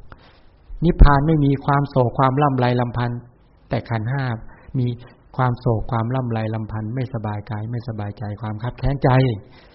ข้าพเจ้าปรารถนานิพพานจริงๆปรารถนาสภาวะที่พ้นจากรูปขันธ์เวทนาสัญญาสังขารวิญญาณและทำการทุกอย่างมนสิการทุกอย่างใส่ใจทุกอย่างเพื่อนิพพานจริงๆถ้าอย่างนี้ชัดไหมถ้าอย่างนี้ชัดงั้นพอบอกว่านิพพานเป็นจุดหมายปุ๊บเรื่องอื่นเป็นเรื่องรองเลยด้วยนี่ใช่ไหมกินอาหารเพื่ออะไรเพื่อมีกำลังในการที่จะเดินศีลสมาธิปัญญาไปถึงนิพพานไม่ใช่เพื่ออาหารกินอาหารเพื่ออาหารกินอาหารเพื่ออร่อยกินอาหารเพื่อติดอยู่มีบ้านไว้เพื่ออะไรเพื่อไว้เป็นที่อยู่อาศัยแล้วจะได้สัปปายะในการที่จะฝึกตนเองตามศีลสมาธิปัญญาเพื่อนิพพานมันทุกอย่างมันเพื่อพระนิพพานจริงๆแล้วแต่เนี้ยใช่ไหมเหมือนเราบอกว่าเวลาให้ทานก่อนนิพพานนะปัจจโยโหตุอันนั้นเป็นสมมุติพูดกันไปใช่ไหมให้อธิษฐานใหม่สมมติว่าการให้ทานของข้าพเจ้านี้จงเป็นปัจจัยให้ถึงซึ่งพระนิพพานเธอเนี่ยสาธุเนี่ยการให้ทานข้าพเจ้านี้จงเป็นปัจจัยให้ข้าพเจ้าจงอย่าได้ผุดได้เกิดอีกต่อไปเอาไหมโอ้โหไม่ไหวแล้วอะไรนิพพานของท่านแรงเหลือเกินว่าไม่ผุดไม่เกิดเลยเอาไว้แล้วใช่ไหมแล้วมีใครมาตำหนิเรามาด่าเราอย่าได้ผุดได้เกิดโกรธไหมโกรธไหมโกรธไหมเอาแต่ก่อนโกรธนี่มาแช่งเราไม่ให้ผุดได้เกิดไอ้ไม่ผุดไม่เกิดมันเป็นสภาวะของพระนิพพานใช่ไหมถ้ามันเกิดมันจะเป็นนิพพานได้ไงเกิดก็คือทุกข์ชาติทุกข์เกิดชราทุกข์แก่พยาธิทุกข์เจ็บไข้มรณะทุกข์ก็ตายใช่ไหมไอ้ทุกข์เนี่ยมันไม่ใช่นิพพานมันควรรอบรู้ควรกำหนดรู้ฉะนั้นท่านต้องบอกทำฉันทะทำใจรักในพระนิพพานอย่างแรงกล้าทำฉันทะทำใจรักในมรรคสัจจะอย่างแรงกล้าแล้วก็ทำการรอบรู้ในทุกขสัจแล้วก็ละสมุทัยสัจจะหลักการคือตัวนี้ใช่ไหมกิจในอริยสัจเนี่ยนั้นต้องบอกว่ากรรมที่ไม่ดำไม่ขาวมีวิบากที่ไม่ดำไม่ขาวเป็นไปเพื่อความสิ้นกรรมคือมรรคกรรมเนี่ยก็คือการดำเนินไปตามสติปัฏฐานโพชฌงค์และอริยมรรคเนี่ยก็ต้องมีความเข้าใจจริงๆว่าเราจะดำเนินไปสู่ความพ้นทุกข์คนที่เขาปรารถนานิพพานเหมือนงี้เวลาเราต้องการถึงเชียงใหม่ให้เร็วที่สุดเวลาไปจอดเข้าปั๊มเนี่ยเขาจะมัวโอ้เอ้ไหมใจเขาจดจ่อใช่ไหมจดจ่อว่านี่มาได้ครึ่งทางแล้วนะเขาจะต้องไปถึงให้ได้อันนี้ล่ะเราจะดำเนินไปสู่พระนิพพานเนี่ยตอนนี้เรามัวพักอะไรกันอยู่หรือเปล่าเวลาคิดถึงพระนิพพานแล้วชื่นใจไหมหรือว่ามันเป็นยังไงนี่ยังงงอยู่เลยเนี่ยใช่ไหมนิพพานนี่เป็นอารมณ์ของการเจริญกรรมฐานได้ไหมเขาเรียกอะไรอุปสมานุสติการระลึกถึงคุณของพระนิพพานนิพพานมันดีจริงๆใช่ไหมนิพพานนี่เป็นสภาวะที่ดับกิเลสและกองทุกข์แต่เราไม่ได้เคยถูกสอนให้มีการระลึกเอาพระนิพพานของเป็นมาเป็นอารมณ์เลยใจมันก็เลยไม่น้อมไปในการที่จะนิพพานเนาะเนี่ยเป็นไปในลักษณะอย่างนี้ฉะนั้นก็คือว่าในการเจริญอานาปานสติที่พูดเมื่อสักครู่เนี่ยอันนี้จะพูดแบบคร่าวๆจะไม่เจาะลงในรายละเอียดแต่ว่าพูดให้ได้เป็นฐานที่เราจะได้เอาไปปฏิบัติกันที่บอกว่าในอานาปานบัพเนี่ยก็คือนั่งคูบัลลังก์ตั้งกายตรงดำรงสติเฉพาะหน้าอันนี้บ่งบอกว่าการเจริญอานาปานสติเนี่ยเป็นกรรมฐานที่ต่างจากกรรมฐานอื่นก็ตรงที่ใช้อิริยาบถนั่งเป็นประการสำคัญ คำว่านั่งคูบัลลังก์เนี่ยหมายถึงการนั่งที่มีกระดูกสันหลัง18ข้อให้จรดกันขาพับเข้ามาเนี่ยคูบัลลังก์ตั้งกายตรงในดำรงสติเฉพาะหน้าศัพท์นั้นน่ะปริมุขขังสติงอุปทเปตวาเนี่ยก็แปลว่ามีสติกำหนดที่ตัวกรรมฐานก็คือที่ตั้งแห่งการระลึกเนี่ยก็คือลมหายใจเข้าและลมหายใจออกนั่นเป็นฐานเป็นที่ตั้งส่วนปริมุขขังสติงอุปทเปตวาศัพท์นี้ยังไปแปลว่าเป็นการนำออกคือนำตัวราคะโทสะโมหะออกจากจิตด้วยแปลว่าสติที่จะเป็นปัฏฐานหรือจะตั้งมั่นอย่างมั่นคงได้ก็คือสตินั้นจะต้องมีพลังนะจะต้องมีพลังในการอานาปานสติสมาธิก็แปลว่าสติเป็นปัจจัยให้เกิดสมาธิหรือสตินั้นเกิดพร้อมกับสมาธิบ้างสตินั้นเป็นที่อาศัยให้กับสมาธิเกิดอย่างนี้ก็ได้ก็หมายความว่าฝึกจิตจนมีพลังจะมีพลังที่จริงอ่ะไม่ใช่สติอย่างเดียวดังที่ได้กล่าวความเชื่อมั่นก็ต้องเพิ่มขึ้นความเพียรก็เพิ่มขึ้นสติสมาธิปัญญาก็เพิ่มขึ้นแท้ที่จริงก็คือเป็นธรรมะที่บ่มอินทรีย์5พละ5ให้มีกำลังนั่นเองนั้นตัวลมหายใจเข้าหรือลมหายใจออกก็เลยเป็นฐานเป็นที่มั่นแห่งการที่จะไปที่เป็นระลึกทีนี้เวลาในยุคปัจจุบันเนี่ยเวลาให้เจริญอานาปานสติกันหลายๆคนก็ทำแล้วเบื่อมันรู้สึกมันยากสำหรับบุคคลทั่วๆไปเพราะเป็นกรรมฐานที่ยิ่งทำแล้วมันยิ่งละเอียดแต่จริงๆแล้วถ้ามีองค์ความรู้มีความเข้าใจแล้วอานาปานสติเป็นกรรมฐานที่ทำง่ายที่สุดเพราะว่า1ไม่ต้องอาศัยอุปกรณ์ใดๆเลยลมหายใจมีอยู่ตลอดเวลาอยู่แล้ว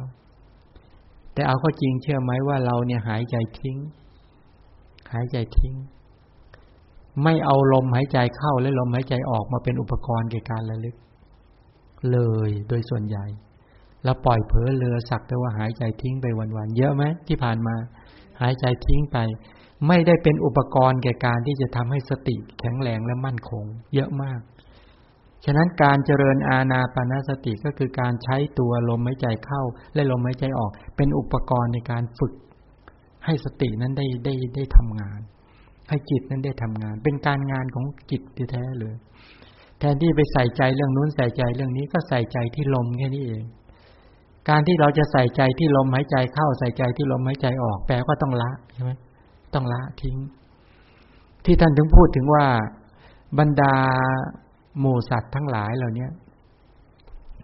จิตของเราทั้งหลายแล้วหมู่สัตว์ที่ไม่ได้ฝึกเนี่ยมันก็จะซ่านไปตามสีเสียงกลิ่นรสและโผฏฐัพพะเพราะนั่นคือท่านที่อุปมาเหมือนกับลูกวัวใช่ไหมลูกวัวดื้อที่คลอดออกมาจากแม่ที่พยศแม่ที่ดื้อนั่นแหละแล้วก็ดื่มน้ำนมทุกหยดจากแม่ได้ DNA จากแม่ไอ้วัวพันธุ์เนี้ยมันเป็นวัวไม่ดีเป็นวัวขี้โกงใช่ไหม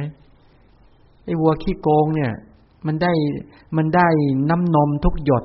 ได้ DNA มาจากแม่ที่ขี้โกงนี่แหละเวลาวัวไอ้ตัวแม่วัวที่ขี้โกงเนี่ยมันก็จะซ่อนเต้านมมันเคยเห็นลูกแม่วัวซ่อนเต้านมไหมไม่เคยเลี้ยงวัวมั้งพวกเราเนี่ยไม่เคยใช่ไหมคือมันสามารถขยักเต้านมได้เคยเห็นใช่ไหมเนี่ยพวกเรียนสัตวบาลมาเนี่ยรู้เลยใช่ไหมเคยทำคลอดวัวไปแล้วใช่ไหมเนี่ยมันจะซ่อนเต้านมมั้ยคือมันสามารถที่จะหดเต้านมมันฟุบนมมันหดเข้าไปแล้วมันปิดได้ด้วยแล้วโลกไปมองไงก็ไม่เห็นแล้วไม่มีนมย้อยห้อยออกมาใช่ไหมมันทำไงมันใช้หัวกระทุ้งตึงนมก็หลุดออกมาแล้วมันก็กินต่อเนี่ยมันเป็นอย่างนี้มันดื้อฉะนั้นห้ามมันไม่ได้เรื่องกามคุณเรื่องความอยากมันเป็นแบบนี้ท่านถือว่าจิตของบุคคลที่ไม่ได้ฝึกเหมือนลูกวัวดื้อตัวนี้แหละแม่จะดีดยังไงจะซ่อนเต้านมยังไงมันก็แสเข้าไปกระแทกในที่สุดจริงมันก็ไม่ยอมหย่านมไม่ยอมละนมเหตุผลที่แม่ซ่อนเต้านมเพราะอะไรต้องการจะให้ลูกมันหย่านมทีนี้ พระพุทธเจ้าก็สอนว่าให้เจริญอานาปานสติเพื่อต้องการให้เราเนี่ยภาคจิตออกจากสีที่สวยๆเสียงที่เพราะๆกลิ่นที่หอมรสที่อร่อยสัมผัสที่นิ่มๆที่บรรดาหมู่สัตว์ในสากลจักรวาลเนี่ยพากันติดอยู่หลงไหลอยู่เพลิดเพลินอยู่ฉะนั้นเวลาเราจะดึงจิตของเรามาฝึกเนี่ยก็เลยต้องเอามาตั้งอยู่ที่ลมแต่ด้วยการที่มาถ้าตั้งไม่ดีใส่ใจไม่ดีมันก็วิ่งไปหาอารมณ์ที่มันคุ้นเคยมันคุ้นเคยอะไรล่ะบุตรภรรยาสามีทรัพย์พ่อแม่ปู่ตายายยายเรื่องราวต่างๆกิจกรรมงานต่างๆคุ้นเคยไหมที่มันฟุ้งแปลว่าอะไรมันวิ่งไปใช่ไหมมันยอมกุ้งที่ฟุ้งเนี่ยแปลมันวิ่งไปไหนวิ่งไปในอารมณ์ที่มันคุ้นเคยหาพ่อหาแม่หาลูกโอ้วิ่งไปทั่วหมดเลยวิ่งหาคนนั้นห่วงคนนั้นคนนี้น่ะเข้าอยู่ไม่สุขเลยนี่แปลว่าอะไรนั้นลูกวัวตัวนี้มันดื้อวิธีการก็คือเขาต้องใช้อะไรใช้เชือกมัดที่คอมันแล้วไปผูกไว้กับหลักคือเสาพอไปผูกเข้าไว้แล้วเชือกให้ดีๆหน่อยมันดิ้นไหมมันกระโดดไปกระโดดมากระโดดไปกระโดดมามันวิ่งจนเหนื่อยเลยพอวิ่งวนไปวนมาวนไปวนมาแล้วมันจะไปอยู่ตรงไหนมันก็ไปหมอบอยู่ที่หลักอันนี้แปลว่ามันไปไหนไม่ได้แล้วแปลว่าเชือกมัดไว้ดีนี่เหมือนกันโยคาวจรก็ใช้สติประดุจดังเชือกผูกมัดจิตไว้ที่เหมือนวัวดื้อตัวเนี้ยจิตเหมือนวัวดื้อสติเหมือนเชือกลมหายใจเข้าออกเหมือนหลักก็มาผูกไว้ที่หลักคือลมหายใจเข้าออกจบไงนี่จบหรือยังพอมัดได้ยังตอนนี้เรามัดกันไว้ยังมัดอะไรผูกจิตไว้มามัดไว้กับหลักคือลมหายใจเข้าออกแล้วก็ปล่อยมันดิ้นไปแต่เนี้ยเราต้องกังวลมันไหมแต่เนี้ยถ้าจิตมันจะดิ้นไปที่อื่นมันก็ติดอยู่อย่างเงี้ยมันมัดไว้ที่ลมเข้ารู้ลมเข้ารู้ลมออกรู้ลมเข้ารู้ลมออกจะไปไหนก็ช่างมันแล้วก็รู้ลมเข้ารู้ลมออกมันวิ่งไปก็เดี๋ยวมันก็ดึงกลับมาใหม่วิ่งไปก็ดึงกลับมาใหม่วิ่งไปก็ดึงกลับมาใหม่วิ่งไปก็ดึงกลับมาใหม่เรายังหงุดหงิดกับมันหลักการมีแค่นี้รู้เข้ารู้ออกรู้เข้ารู้ออกถ้า5นาทีไม่พอก็10นาทีไม่พอก็20ไม่พอก็30 40 50เป็นชั่วโม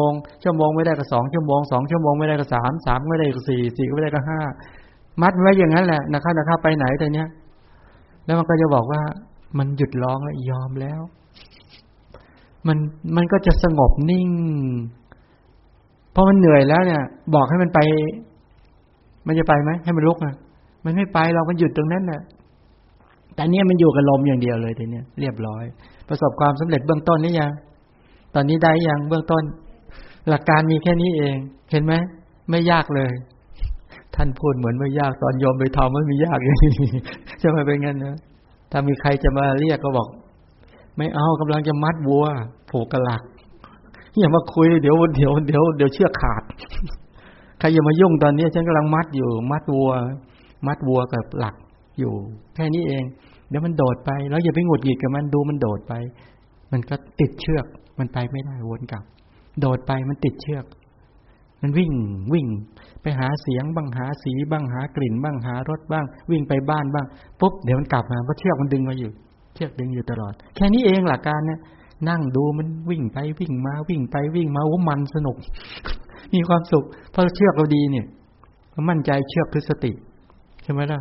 แล้วเราไม่ต้องไปทำอะไรเลยไม่ต้องทำอะไรเลยบอกจะดูลมเข้าก็รู้ออกก็รู้เข้าก็รู้ออกก็รู้เข้าพอลมชัดนี่แปลว่าอะไรแปลว่าหลักมันแม่นหลักมันแน่นบางคนบอกท่านไม่เห็นแม้กระทั่งหลักเลยไม่เห็นแม้กระทั่งหลักแล้วยังรู้เข้ารู้ออกอยู่ไหมโอเคแค่นี้แปลว่าได้แล้วรู้เข้ารู้ออกแสดงว่าไอ้ตัวเชือกนี่มันบางมากบางกระจิตลิดเลยจะขาดอยู่เรื่อยเลยนะไอ้วัวก็ตัวใหญ่แข็งแรงเกินไอ้เชือกก็เล็กนิดขาดไปสิแล้วเอาไปผูกใหม่มันก็ไม่โหกว่าจะปั้มมันได้ผูกไม่ได้อีกมันดิ้นเป็นอย่างนั้นไหมจิตใครดื้อมากมันไม่อยู่กับทิศกับทางเลยวิ่งมั่วเลยดื้อไหมแล้วแข็งแรงไหมไปให้อาหารผิดมันมาเยอะใช่ไหม ไปเอาสีเสียงกลิ่นรสโอ้โหให้อาหารมันจนเคยตัวเลยใช่ไหมนั้นต้องใช้สติที่แข็งแรงใช้ความเพียรแล้วใช้ตัวสมาธิใช้สติผูกมันไว้มันไม่ใช่สติอย่างเดียวนะใช้ทั้งความเพียรใช้ทั้งสมาธิใช้ความเชื่อมั่นใช้ทั้งปัญญานั้นถ้าสติเป็นผูกจิตไว้แล้วก็เรียบร้อยแล้วมัดไว้ที่หลักงั้นตอนนี้ก็ทำตอนนี้มัดได้ยังมัดแล้วนะมัดแล้วมัดดีหรือเปล่าไอ้วัวตัวนี้มันดื้อนะไอ้วัวตัวนี้ดื้อมากดื้อมากแล้วมันจะไปหาแม่มันยังไม่ยอมหย่านมจิตยังไม่ยอมพากจากกามคุณมันวิ่งหากามคุณตลอดบางทีมันมีเหตุผลนะโอ้ฉันจะไปทำทอดกฐินมันไปโอ้มันปรุงแต่งเรื่องกฐินเลยนะช่วงนี้โอ้มันปรุงแต่งอย่างดีเลยที่ไหนได้กามคุณแท้ๆเลยว่า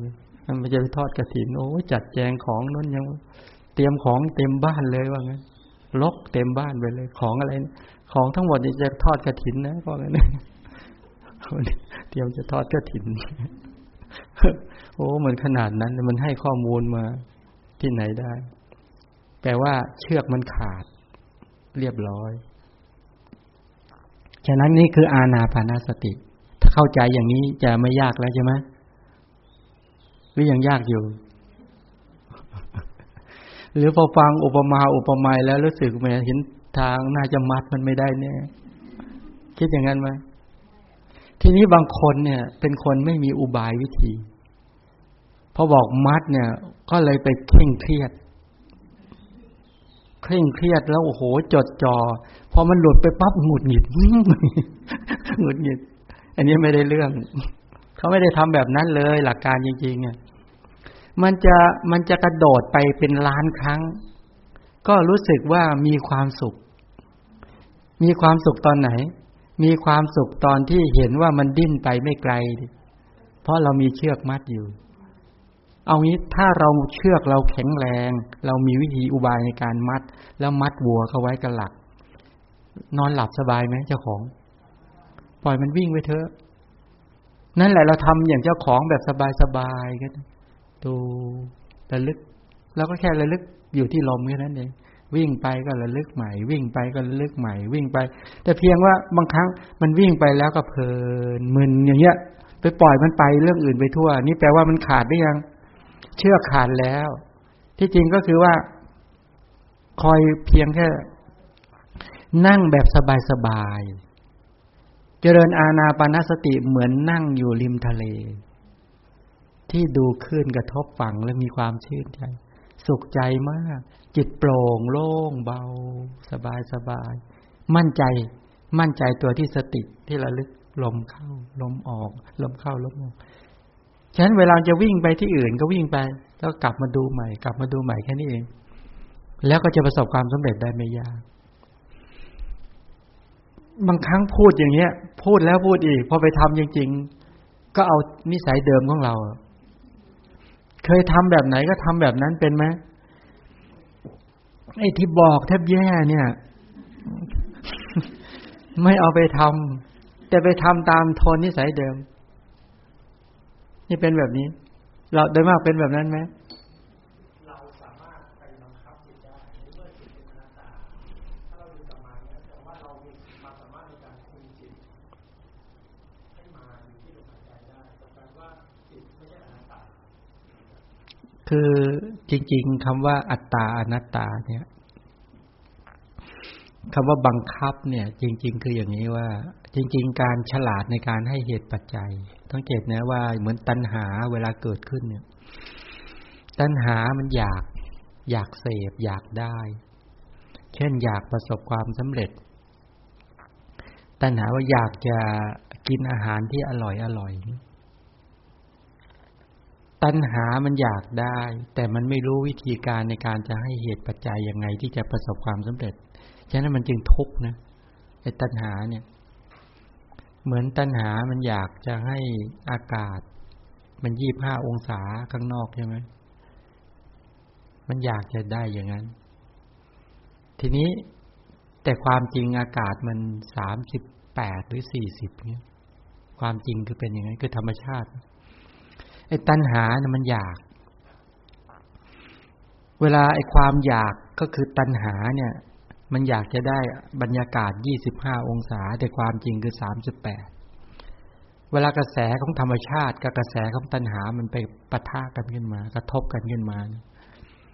กระแสไหนชนะกระแสของธรรมชาติมันก็ชนะกระแสของความต้องการความอยากมันก็แพ้ทุกครั้งที่กระทบกันแต่ละครั้งความทุกข์มันก็เกิดมันก็ไม่ได้อย่างที่เราต้องการฉะนั้นการบังคับเพื่อต้องการให้มันได้เนี่ยถ้าเป็นตัณหามันจะทุกข์แบบนี้มันไม่เข้าใจกระบวนการแต่ถ้าหากเป็นกระแสของปัญญามันไม่เป็นแบบนั้นกระแสของปัญญากระแสของตัวสติกระแสของตัวปัญญาเนี่ยมันจะเข้าไปรู้ความจริงธรรมชาติเมื่อรู้ความจริงธรรมชาติแล้วก็ปรับ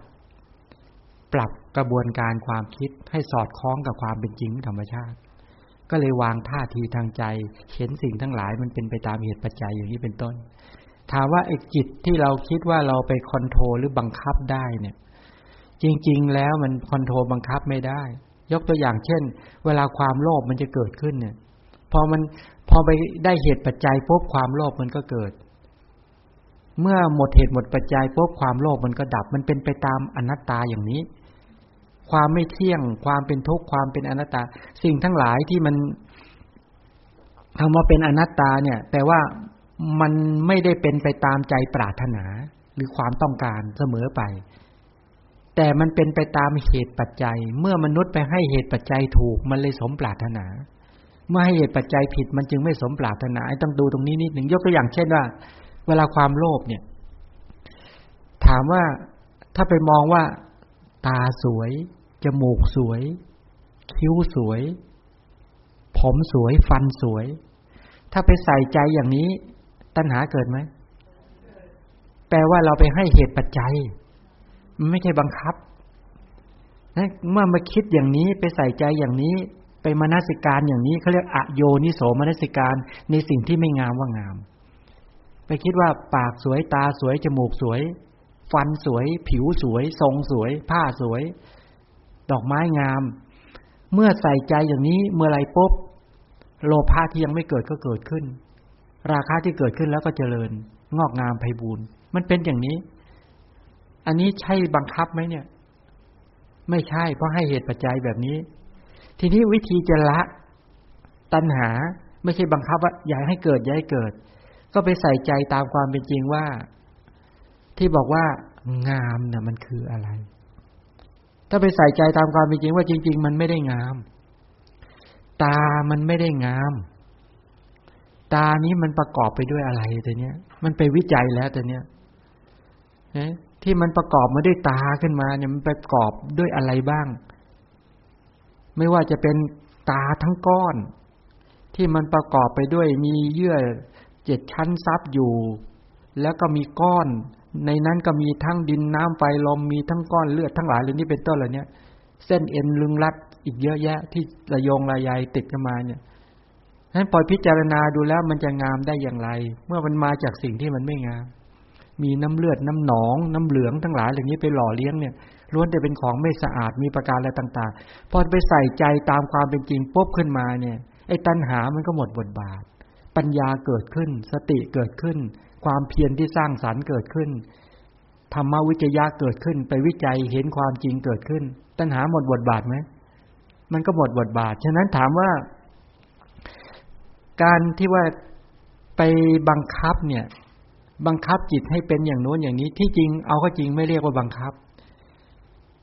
เช่นเราไปคนนี้เคยทำความเสียหายกับเราคิดอย่างเงี้ยคนนี้กำลังทำความเสียหายให้กับเราคนนี้จักทำความเสียหายกับเราคิดอย่างนี้โทสะเกิดไหมเนี่ยเกิดทันทีเห็นไหมไม่ใช่เรื่องบังคับนะเนี่ยเพราะเราไปให้อาหารของโทสะไปให้เหตุปัจจัยของโทสะมันก็เกิดนั้นทุกอย่างเนี่ยไอ้คำว่าบังคับบัญชาเนี่ย มันบังคับบัญชาไม่ได้เราบังคับบอกว่าอย่าให้ไม่ต้องการให้สุขเวทนาเกิดแล้วก็ไม่ให้สุขเวทนาดับมันบังคับได้ที่ไหนสิ่งทั้งหลายเหล่านี้มันเป็นไปตามเหตุปัจจัยตลอดสุขเวทนาเกิดขึ้นเพราะอะไรจักขู่สัมผัสสัชชาสุขเวทนาถ้าเห็นในสิ่งที่ชอบสุขเวทนาก็เกิดเห็นในสิ่งที่มันไม่ชอบกระทบสัมผัสที่ไม่ชอบทุกขเวทนาก็เกิดหรือเห็นแบบซ้ำๆจำเจอุเบกขาเวทนาก็เกิดเห็นไหมทั้งหมดเหล่านี้มันมาจากเหตุปัจจัยทั้งหมดเลยนะยากไหมพอมองเห็นไหมแบบนี้คือหลักการตรงนี้ที่พระถามก็คือว่าจริงๆเวลากำหนดลมหายใจเข้าออกให้บังคับไหมไม่ใช่เป็นการใส่ใจเพื่อต้องการให้เอาลมหายใจเข้าและลมหายใจออกมาเป็นอุปกรณ์ในการให้สตินั้นมีที่ตั้งให้สตินั้นมีที่ระลึกให้สตินั้นมีที่จับเมื่อสติไประลึกหรือตั้งหรือจับอยู่ที่ลมหายใจเข้าและลมหายใจออกแล้วเนี่ยจะได้เป็นปัจจัยให้สมาธิแนบชิดติดกับลมนั้นความเพียรก็ประคองอยู่ในเรื่องนี้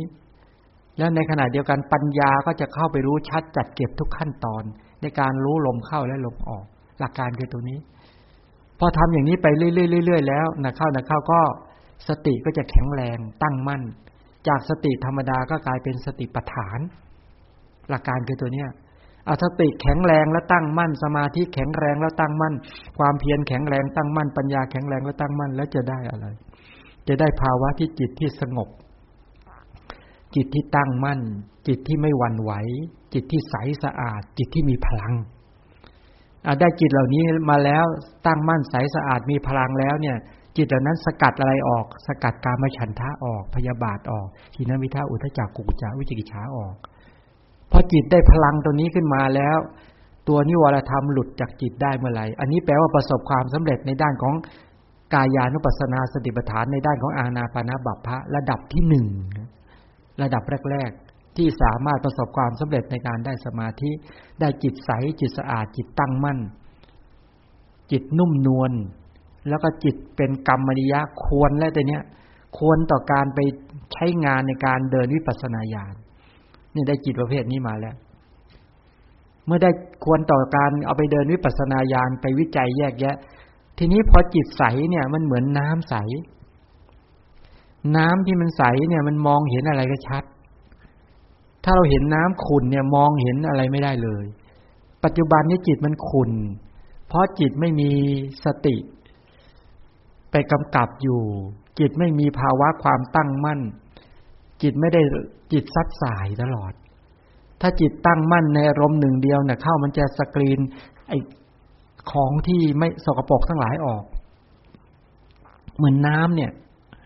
ถ้าน้ำใสน้ำสะอาดแล้วตั้งมั่นแล้วมันก็จะเห็นปลาก็ดีปูก็ดีกุ้งก็ดีมันวิ่งไปมามองเห็นมันมองเห็นแม้ชั้นใดตอนเนี้ยจิตเราเนี่ยเราไปมองเห็นกิเลสไม่ได้เลยเราไปเห็นไม่ได้เลยเห็นก็ไม่ชัดยิ่งจะไปเจาะทะลุทะลวงเห็นตัวรูปธรรมและนามธรรมตามความเป็นจริงไม่ต้องใช้คำว่าอย่าฝันเลยว่างั้นเถอะมันไม่ได้แต่ถ้าจิตที่มันใสสะอาดเป็นระดับปฐมฌานเป็นต้นเหล่านี้แม้น้อมไปเห็นมนสิการวิตกก็จะเห็นธรรมชาติของวิตกที่ยกจิตขึ้นสู่ปฏิภาคนิมิตก็จะเห็นเลยเห็นชัดด้วยมนสิการไปที่วิญญาณก็เห็นสภาวะที่เค้าคลออารมณ์อยู่มนสิการไปที่ปีติก็เห็นสภาวะของปีติที่มันตื่นเต้นชื่นชมในปฏิภาคนิมิตมนสิการไปที่สุขก็จะเห็นความฉ่ำชื่นใจในการระลึกอยู่ในปฏิภาคนิมิตนั้นมนสิการไปตัวเอกคตาก็เห็นสภาวะที่ทำให้จิตตั้งมั่นในปฏิภาคนิมิตก็จะเห็นสภาวะขององค์ฌานเหล่านี้ทำกิจเห็นไหมนี่แปลว่าจิตใสจิตสะอาดจิตตั้งมั่นจึงเห็นสภาวะธรรมเหล่านี้แต่ตอนนี้มันไม่เห็นและไม่ใช่แค่นั้นเมื่อมนสิการไปก็จะเห็นตัววิตกวิจารปิติสุขเอกคตาเนี่ยเป็นสภาวะเนี่ยอาศัยหัตถยวัตถุเกิดมีที่อาศัยไอ้ตัวหัตถยวัตถุเนี่ยเป็นที่อาศัยของมโนธาตุมโนวิญญาณธาตุจิตอาศัยอยู่ที่ไม่ใช่เห็นแค่นามธรรมฌานนามธรรมแล้วก็สภาวธรรมที่เกิดร่วมกับฌานนามธรรมอย่างเดียวยังไปเห็นที่อาศัยก็คือรูปธรรมด้วยแปลว่าอะไรรู้ไหมเนี่ย ถ้าไปวิจัยเห็นอย่างนี้เขาเรียกว่าเริ่มรู้นี่นามธรรมนี้รูปธรรมเริ่มแยกได้หรือยัง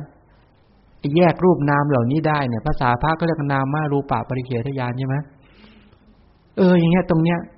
ก็จะเข้าไปเห็นตามความเป็นจริงตรงนี้ได้เนี่ยต้องได้ภาพสภาวะจิตเหล่านี้ถ้าตอนเนี้ยเดี๋ยวอะไรใสเลยโกรธตั้งนานยังไม่รู้เลยโกรธแล้วไม่โกรธโกรธที่ไหนแล้ว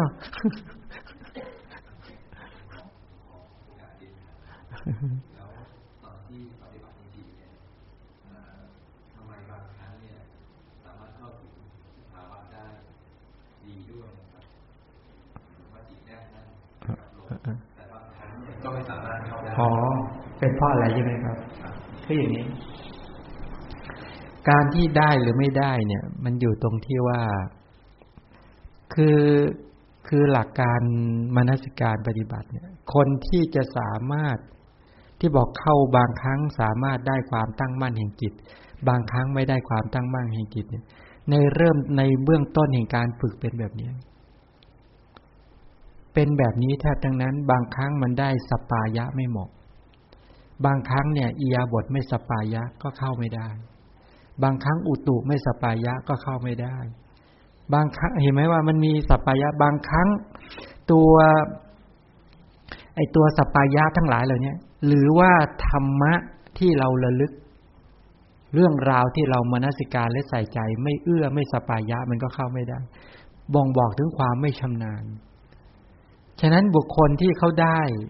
ระดับปฐมฌานแล้วเนี่ยเบื้องต้นที่เขาจะต้องทำก็คือทำวสีฝึกให้ชำนาญการฝึกให้ชำนาญเนี่ยฝึกในการเข้าบ่อยๆพอฝึกเข้าบ่อยๆเสร็จก็ฝึกในการตั้งอยู่ว่าเราจะสามารถตั้งอยู่ในสภาพของฌานนามธรรมนั้นให้นานไม่ให้ตกผวังค์ก็ฝึกจนสามารถอธิษฐานและจนสามารถได้ตามกำหนดระยะเวลาใช่ไหมใหม่ๆต้องฝึกเนี่ยเช่นว่าจะให้เข้าปุ๊บภายใน1นาทีก็เข้าได้ทันที1นาทีก็เข้าได้ทันที2นาทีเข้าได้ทันทีหรือในขณะยืนปุ๊บสามารถเข้าได้นั่งปุ๊บเนี่ยไม่ต้องใช้เวลานานเข้าได้อันนี้หลักการฝึกทั้งนั้นเลย1เข้าเร็ว2ตั้งอยู่ได้3ออกได้ตามที่กำหนดเนี่ยนะ4ก็คือมนสิการองค์ฌานสามารถชำนาญเลยว่าเนี่ยมนสิการไปที่วิตกวิจารปิติสุขเอกคตาก็มนสิการได้อย่างรวดเร็วเหตุผลที่ต้องมนสิการให้เห็นทุกขั้นตอนเพราะจะต้องพัฒนาต่อเช่นเวลาจะเข้าทุติยฌานจะต้องละวิตกวิจารปุ๊บเนี่ยเวลาไปเข้าปุ๊บมาตรวจสอบดูที่ว่าใช่ทุติยฌานไหมถ้าไปตรวจสอบปุ๊บวิตกยังโผล่ขึ้นมาอยู่นี่ไม่ใช่เป็นปฐมฌานอย่างเดิมทั้งหมดเหล่านี้เป็นความชำนาญที่ต้องฝึกทุกงานทุกกิจกรรมต้องมีความชำนาญทั้งนั้นถ้ายังไม่ชำนาญไปเดินวิปัสสนาญาณไม่ได้พังทั้งคู่เลยนะท่านอุปมาเหมือนอะไรนะพอเริ่มได้ปุ๊บก็จะไปต่อวิปัสสนาญาณเนี่ยก็อุปมาเหมือนแม่วัวโง่มีวัวตัวหนึ่งโง่เดินบนภูเขาพออยู่บนภูเขามองลงมาเห็นเลยเห็นน้ำและหญ้าอยู่ข้างล่างโอ้โหตาลีตาเหลือกกำหนดเท้ากำหนดที่เหยียบไม่เหมาะตกลงมาเลยตกลงมาแล้วเป็นยังไงน้ำได้กินไหมหญ้าก็ไม่ได้กินขึ้นจากเขาได้ไหมเนี่ยเขาถึงบอกอย่างนี้ถึงบอกว่าพอได้สมาธิปุ๊บก็รีบไปเลยตาลีตาเหลือกจะไปพิจารณาใช้คำว่าตาลีตาเหลือกรีบไปพิจารณาอนิจจังทุกขังอนัตตาไปอย่างเร็วเลยว่างั้นพังหมดน่ะเข้าอะไรพังสมาธิที่ได้ก็พังปัญญาก็หายไม่ได้เหมือนแม่วัวตัวนั้นเขาถึงบอกว่าพอได้แล้วฝึกต่อฝึกจนชำนาญฝึกอะไรให้สมาธิแคล่วคล่องและชำนาญเป็นฐานอย่างดีแล้วก็ต่อวิปัสสนาญาณนี้เป็นต้นพอจะตรงประเด็นไหมเชิญความหมายก็คือว่าจิตเนี่ยสามารถเชิญชวนเข้ามาน้อมแล้วก็ฝึกเข้าหลังจากนั้นก็ฝึกอยู่กับวิหารธรรมที่ได้แล้วก็ฝึกออกแล้วในระหว่างที่ฝึกอยู่ก็สามารถมีมนสิการวิตกวิจารแล้วก็ให้เกิดความคล่องแคล่วชำนาญถึงจะไปเดินวิปัสสนาญาณพิจารณาไตรลักษณ์อย่างนี้ใช่หลักการคืออย่างนั้นคือประเด็นจริงๆเนี่ยที่จริงเมื่อกี้เอามาไม่ได้ใช้ศัพท์ที่จริงคำว่าวสีเนี่ย ไม่ว่าจะเป็นอาวัชนวสีสมาปัชชนวสีอธิฐานวสี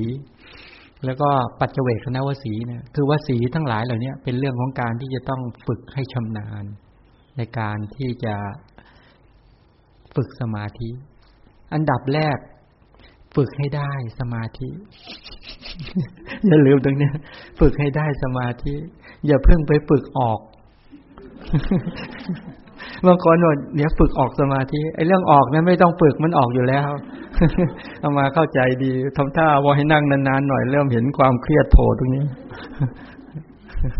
ไม่ต้องไปฝึกออกก่อนนี้ฝึกเข้าฝึกให้ได้สมาธิพอได้สมาธิเบ็ดเสร็จแล้วก็ฝึกให้ตั้งอยู่ในสมาธินั้นได้นานๆใช่ไหมคำว่าตั้งอยู่ได้นานๆก็คือไม่หลุดคนที่ได้สมาธิแล้วเนี่ยเขากำหนดหมายได้เลยนะว่าไม่ให้ลงภวังค์ได้โอ้ขนาดนั้นเนี่ยแปลว่าสมาธิสามารถตั้งได้ตามที่เขาเรียกอธิฐานนวสีอธิฐานนะอธิฐานไม่ใช่ร้องขอรอผลดลบันดาลนะตั้งมั่นว่าเราจะให้สมาธิตั้งมั่นอยู่ได้30นาทีโดยไม่ให้ลงภวังค์เลยโอ้โหชำนาญมากสมาธิก็ตั้งติดต่อเนื่องตลอดเลยเนี่ยต่อเนื่องแล้วไม่มีพลังจิตมาขั้นเลยนะคนที่ได้ใหม่ๆเนี่ยสมาธิใหม่ๆเนี่ยหกล้มเหมือนเด็กค่อยหัดเดินล้มเดี๋ยวจะเล่าประสบการณ์ให้ฟังประสบการณ์คนอื่นนะไม่เล่าเรื่องตัวเองเมื่อประมาณปี2529 28ประมาณนั้นนะประมาณ2829โอ้โหตอนนั้นน่ะเรื่องกรรมฐานนี่กำลังเข้มข้นกันมากเวลาไปปฏิบัติกันโอ้โหสนุก ยุคนั้นก็แล้วก็ยุคคือฮาเรื่องการปฏิบัติมากทีนี้โหเวลาปฏิบัติเนี่ยคือเวลาไปปฏิบัติด้วยกันเนี่ยทุกคนก็คือว่าประเภทที่ว่าฝึกกันจนชำนาญทั้งนั้นประเภทที่ว่าวันหนึ่งเนี่ยแปลว่านั่งกรรมฐานกันเป็นเรื่องธรรมดากันเลยว่าฝึกแป๊บเดียวนี่หมดเวลานั่งกรรมฐานกำหนดกันเนี่ยนะบางทีนั่นไปนั่นมาถ้าเห็นคนอื่นได้แล้วเราไม่ได้อายเขาเข้าใจไหมเวลาว่าสังคมที่มีการปฏิบัติกันแบบเอาจริงเอาจังเนี่ยแล้วเราไปอยู่ในสังคมแบบนั้นด้วยโอ้โหเดี๋ยวนี้มันวัดกันที่กรรมฐานแล้วมันรู้ใครได้ไม่ได้อ่ะจะมานั่งแค่ไปอยู่ด้วยกันเนี่ยนั้นคนที่ว่าสมัยก่อนก็เจ๋งๆเนี่ยไปอยู่ด้วยกันพอไปอยู่ด้วยกันพบเรียนวัดกันแล้วเวลานั่งกรรมฐานเนี่ยบางทีเราเฮ้ย5 ชั่วโมงยังไม่ออกเลยสมมุติเนี่ยนะอันนี้แปลว่าเจ๋งจริงแล้วว่างั้นใช่ไหมแล้วคนนั่งแบบฝืนมันก็รู้ใช่ไหมถ้าอยู่ด้วยกันเนี่ยพระเนี่ยอยู่ด้วยกันเนี่ยที่ว่าเป็นกรรมฐานจริงหรือไม่จริงเนี่ยนั่งอยู่ด้วยกันรู้อยู่ด้วยกันไม่นานเพราะสมัยก่อนอยู่เปิดเผยไม่ได้อยู่ในกุฏิใครกุฏิมันใช่ไหมล่ะไปที่ไหนก็กรดกันเงี้ยอยู่ในป่าบ้างอะไรบ้างโอ้โหทีนี้ถ้าไม่เจ๋งจริงก็อยู่ยากทีนี้บางองค์เนี่ยเฮ้ยอธิษฐานแล้วเขาเข้าได้ไง8 ชั่วโมงเนี่ยนี่8 ชั่วโมงแล้วก็นึกว่าโหสมัยก่อนแล้วก็นึกว่าเฮ้ยเข้าสมาบัติเนี่ยคือสามารถกำหนดปุ๊บแล้วหมดความรู้สึกไปเงี้ยเขานั่งอยู่อย่างเงี้ยนิ่งได้กันเยอะมากไปมาถึงขนาดคือคาว่าไปเอาหมอมาตรวจชีพจรกันเลยไม่รู้สึกตัวด้วยนะตรวจชีพจรนั่งเฉยแล้วสงบเขาสามารถว่าเข้าที่ฐานว่าปุ๊บ8 ชั่วโมงก็8 ชั่วโมงออก5 ชั่วโมงก็5 ชั่วโมง6 ชั่วโมง6 ชั่วโมงออกแล้วตรงเวลาเป๊ะจะว่าไง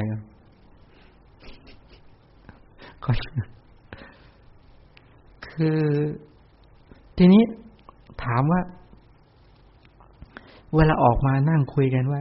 ตอนที่ท่าน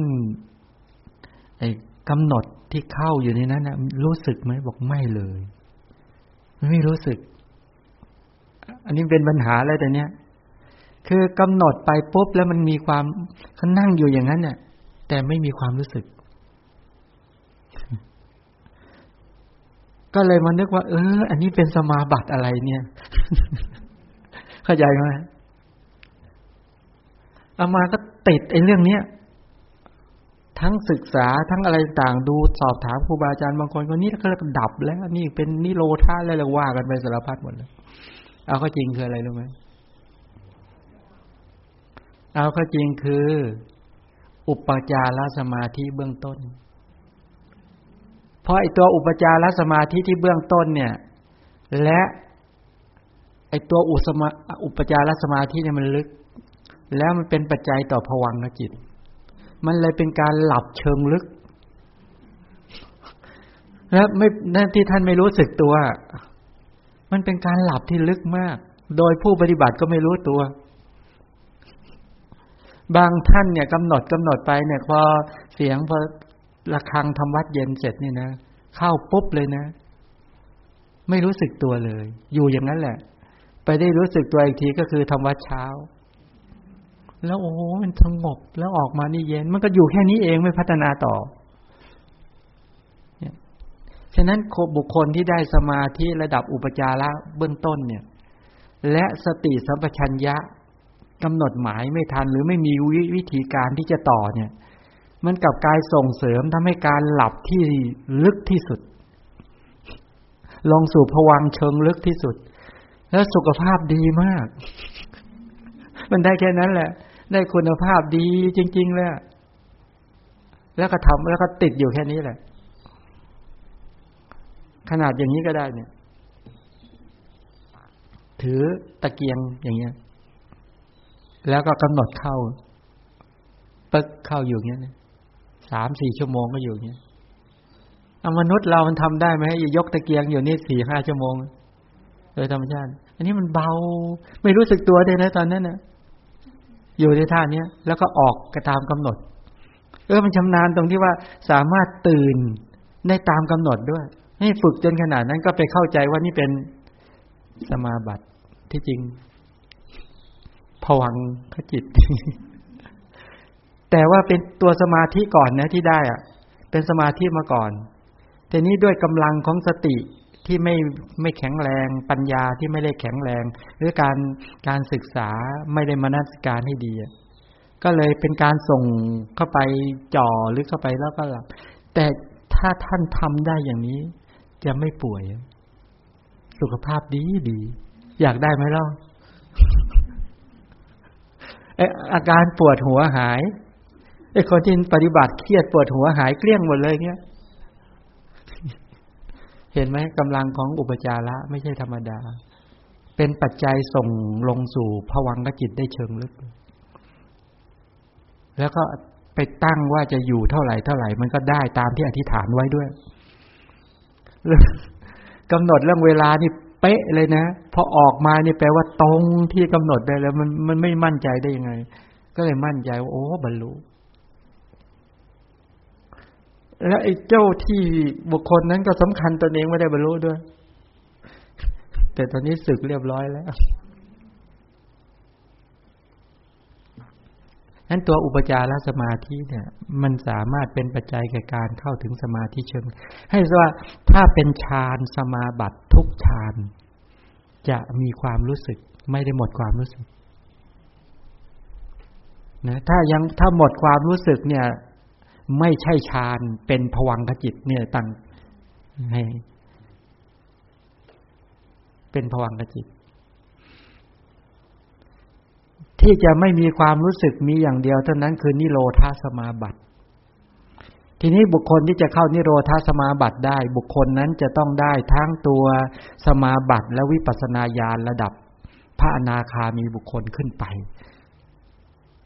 นะซึ่งยุคนี้ให้จบข่าวไว้ก่อนอย่าเพิ่ง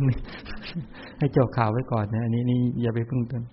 เพราะว่าบุคคลที่จะทำระดับตัวนิโรธาสมาบัติเนี่ยต้อง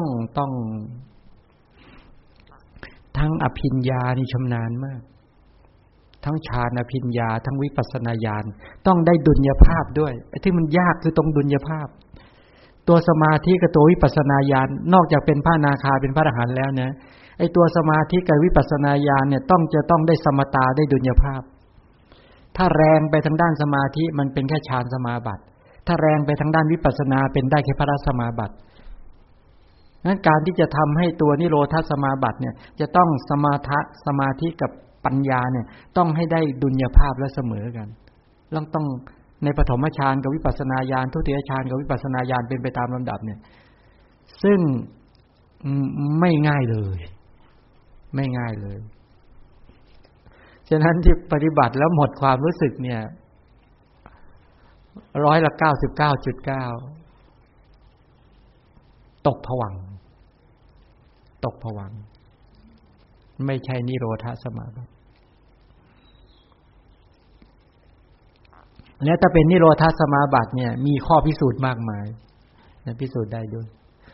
นี่ยังไม่บอกรายละเอียดตรงนั้นมันจะเยอะไปตรงนั้นเพราะยังไงเราก็ไม่ได้กันตอนนี้ ฟังนี้เห็นทำท่าตื่นเต้นกันดูเหมือนเอามากันนี้จะเหมือนจะได้กันอย่างนั้นมั้งไม่ใช่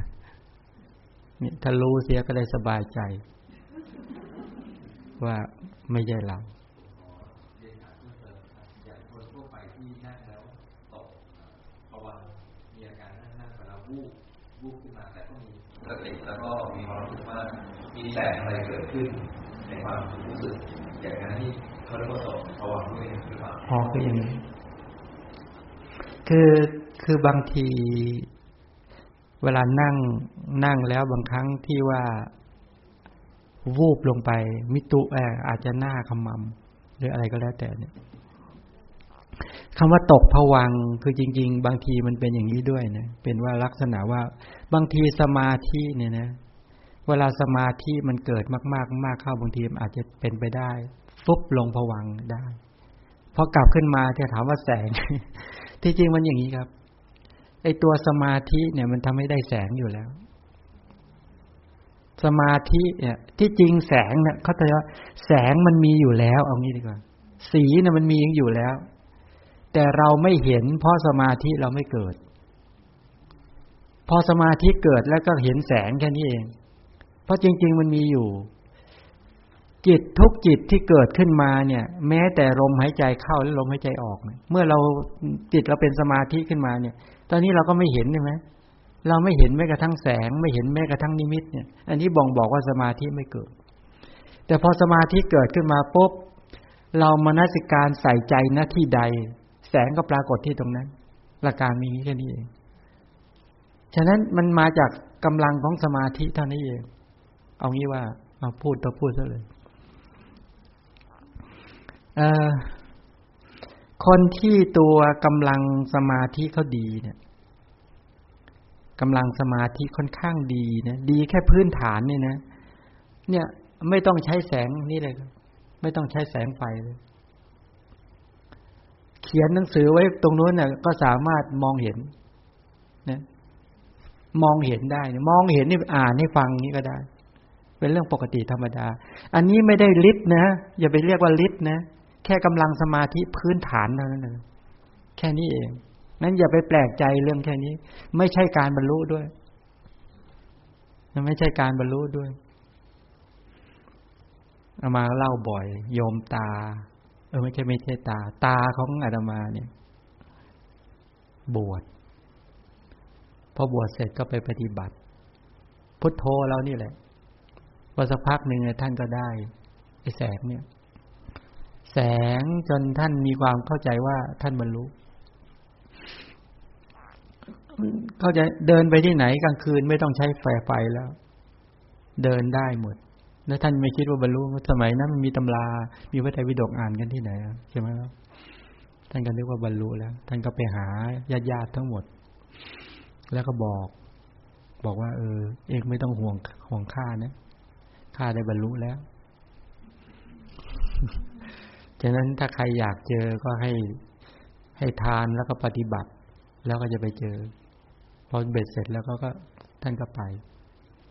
แล้วก็เดินกลางคืนเนี่ยเดินขึ้นเขาแล้วก็หายไปจนทุกวันนี้ตายแล้วแบบนี้ตายเรียบร้อยแล้วไม่เหลือเนี่ยกรณีอย่างเนี้ยไม่ใช่บรรลุแต่เพียงว่าได้อะไรได้สมาธิคือได้แสงจากอานาปานสติ และแสงก็ยิ่งสว่างมากขึ้นเมื่อกำลังสมาธิมากขึ้นเป็นฌานก็ได้ไม่ได้แปลกอะไรแสงสว่างที่เกิดขึ้นในลักษณะนี้สามารถที่จะมองเห็นอะไรได้โฟกัสไปในเรื่องอะไรมันก็เห็นในเรื่องนั้นมันมีการเห็นจริงกับเห็นปรุงแต่งมันมีตามมาอีกเยอะนะอันนั้นก็ว่ากันอีกทีนี่มันเป็นไปลักษณะแบบนี้ฉะนั้นตรงนี้ถ้าเราประพฤติปฏิบัติตามหลักการแล้วไม่ต้องกังวลตรงนี้ทั้งหมดเหล่านี้มีคำตอบไว้ทั้งหมดมีคำตอบในคำสอนของพระพุทธเจ้าค่อนข้างชัดนี่เป็นความสมบูรณ์ที่สุดเป็นสิ่งที่ดีที่สุดสำหรับพวกเราทั้งหลายตรงนี้ครับเลยได้แค่นี้เองได้มาพูดถึงอานาปานใช่ไหมเนี่ยตอนนี้อานาปานอีกนิดนึงเดี๋ยวตอ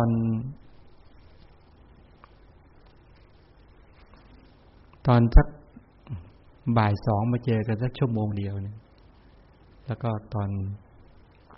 เย็นก็ว่าไปตามบทที่จริงอยากจะพูดถึงในเรื่องของการเดินจับรายละเอียดในเรื่องอิริยาบถบาทีนี้พูดถึงอานาปานให้เราจะได้ไปฝึกกันต่อได้สงสัยถามเลยนะเรื่องอานาปานสติคือการเจริญอานาปานสติสมาธิเนี่ยที่บอกว่ารู้เข้ารู้ออกนี่อันแรกฉะนั้นเบื้องต้นจริงๆการรู้เข้ารู้ออกเนี่ยบางท่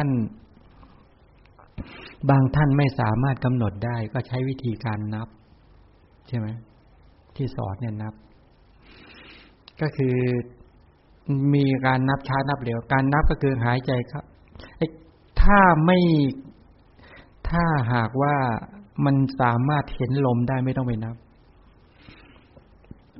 แต่สำหรับบุคคลที่ทำแล้วก็สติก็เลอะเลือนไปนู้นไปนี้เลยเนี่ยอันนี้ให้นับเช่นหายใจเข้ารู้เข้านับหนึ่งเนี่ยสมมตินะออกก็หนึ่งอย่างนี้ก็ได้การนับเป็นแค่อุบายเข้าสองออกสองเข้าสามออกสามได้แต่มีข้อแม้ว่าถ้าหายใจแล้วไม่เห็นลมไม่ต้องนับให้ใส่ใจว่าหายใจเข้าไม่เห็นก็ไม่ต้องนับออกไม่เห็นก็ไม่ต้องนับแต่ถ้าใส่ใจหายใจเข้าเห็นลมชัดก็นับออกหนึ่งเข้าหนึ่งคือถ้าหากมันนับไปแล้วมันหายไปพวกก็เริ่มต้นใหม่แค่นี้แหละหลักการนับเพื่อเป็นตัวประคองให้เห็นลมแต่ถ้าหากว่าไม่ต้องนับเลยมันรู้สึกยุ่งยากรำคาญก็ไม่ต้องนับหลักการมีแค่นี้ฉะนั้นการนับเอามาอธิบายไว้หมดแล้วในที่เคยใน YouTube ในอะไรอธิบายไว้ค่อนข้างเยอะเรื่องการนับลมแต่ตรงนี้ก็คือบอกหายใจเข้า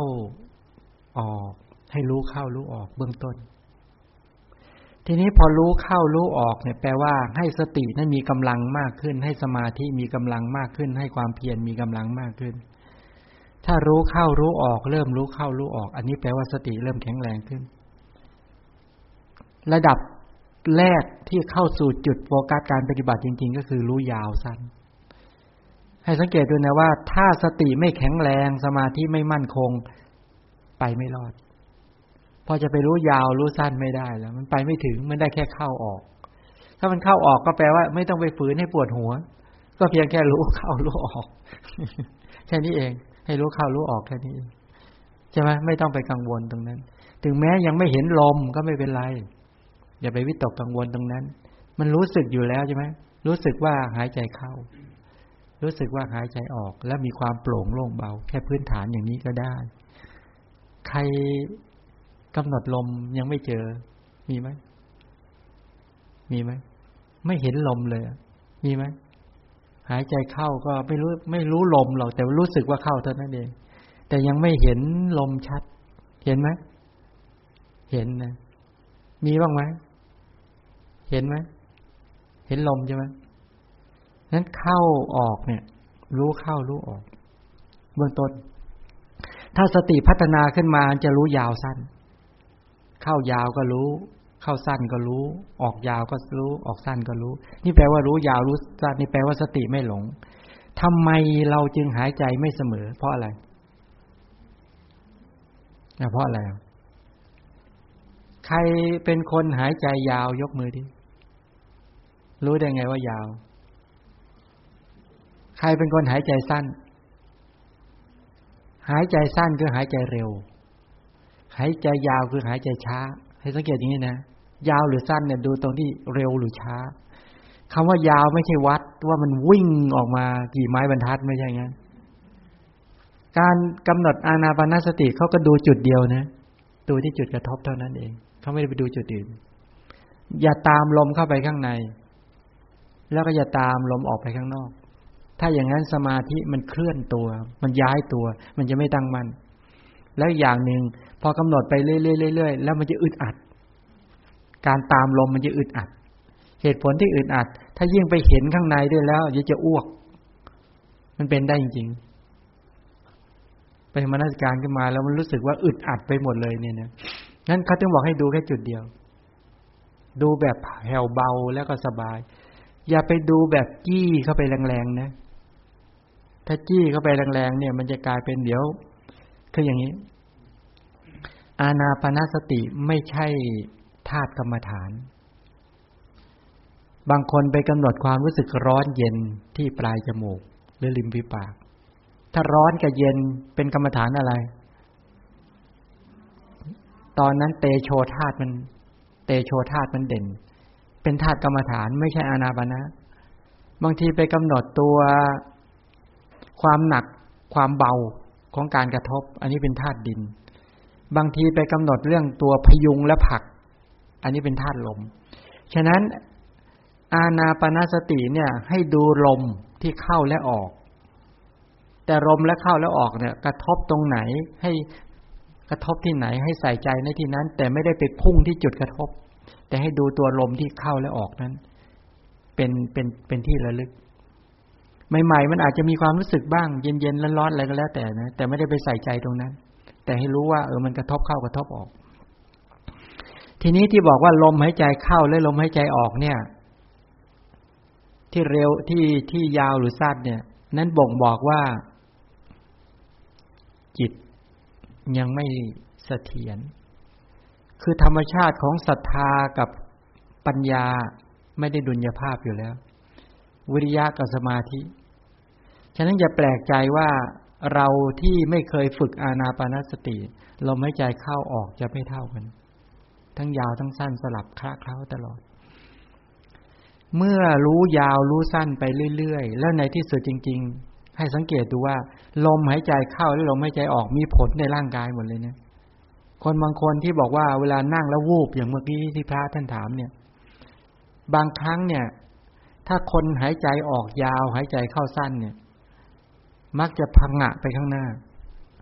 มันจะถูกกระชากไปข้างหน้าอันนี้ให้สังเกตมันจะเป็นอย่างนั้นเมื่อตัวเบาบางคนจะถูกผลักไปข้างหลังแปลว่าลมหายใจเข้ามันยาวกว่าออกมันจะเป็นลักษณะอย่างนี้ฉะนั้นคนบางคนจึงเกรงไงเวลาไปนั่งปฏิบัติเนี่ย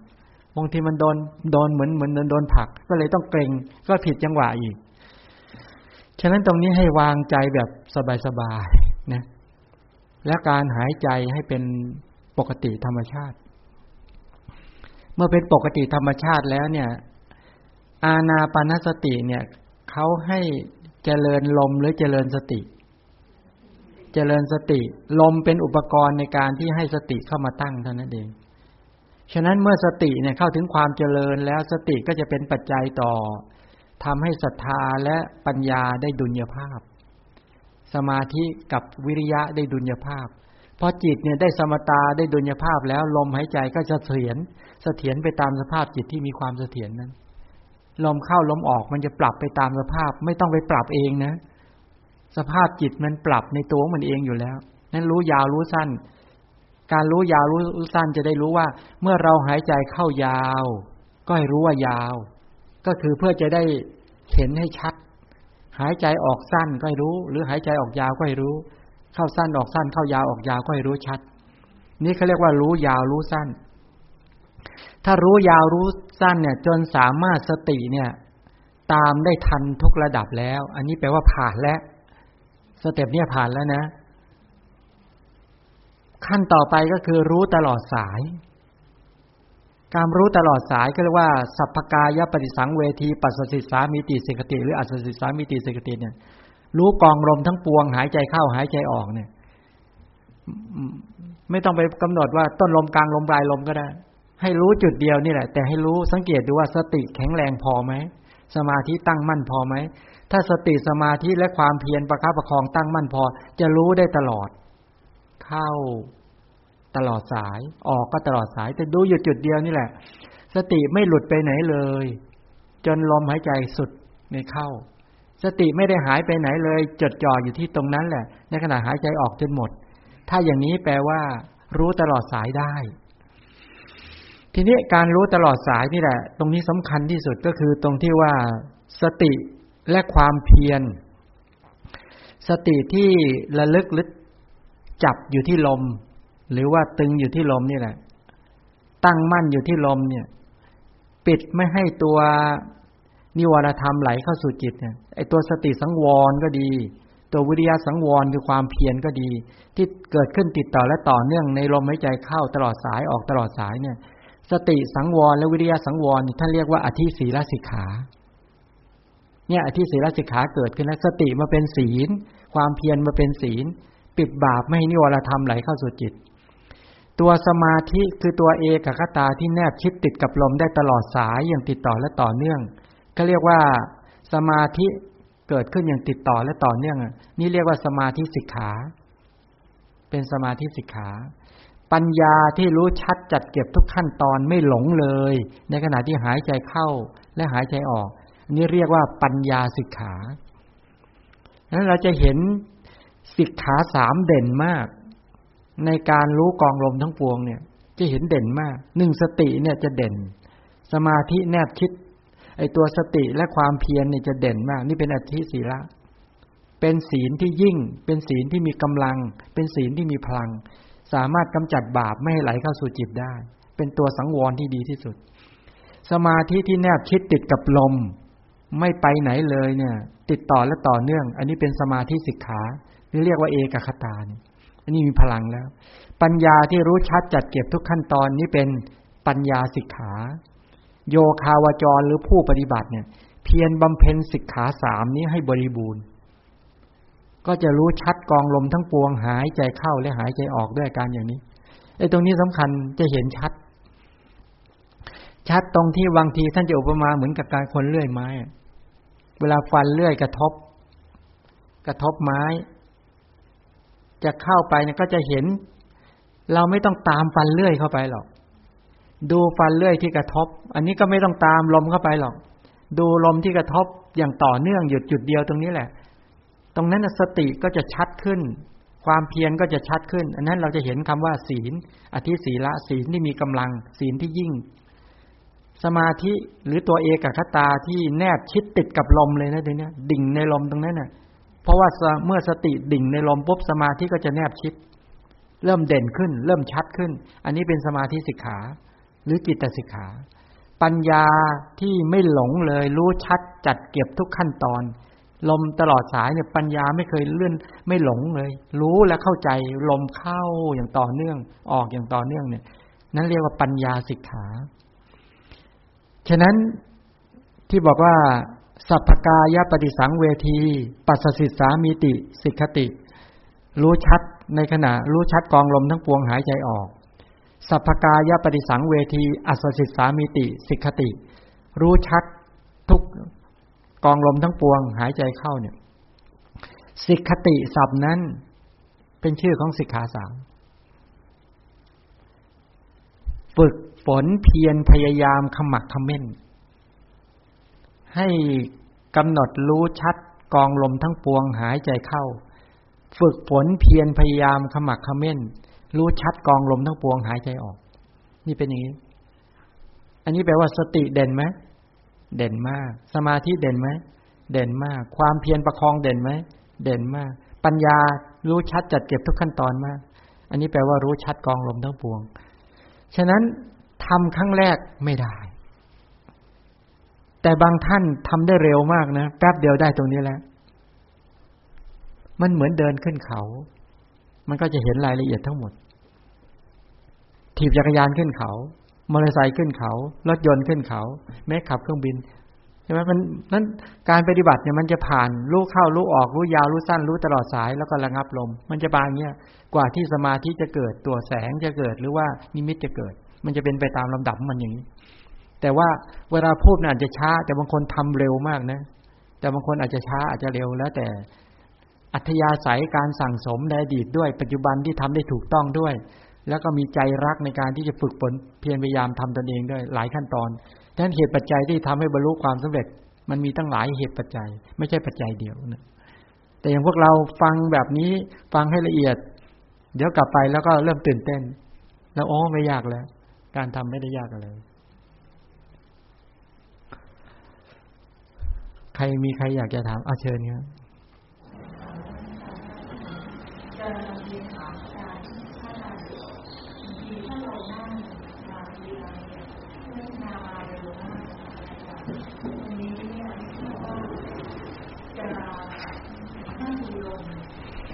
คืออย่างนี้ เข้าใจแล้วเวทนามาเร็วเนี่ยสุขเวทนามาเร็วหรือทุกขเวทนามาเร็วหรือเบกขาเวทนามาเร็วทุกขเวทนาใครนั่งปุ๊บแล้วสุขเวทนามาเร็วบ้างพอนั่งปั๊บสุขเวทนามาเร็วมากเลยนั่งปั๊บโอ้สุขมันเร็วไม่เหมือนกันนะใครอุเบกขาเวทนามาเร็วนั่งก็เฉยเหมือนตัวไหนเร็วสุขเวทนามาเร็วใช่ไหมแต่บางคนก็ทุกขเวทนามาดูตรงไหนทุกที่ไหน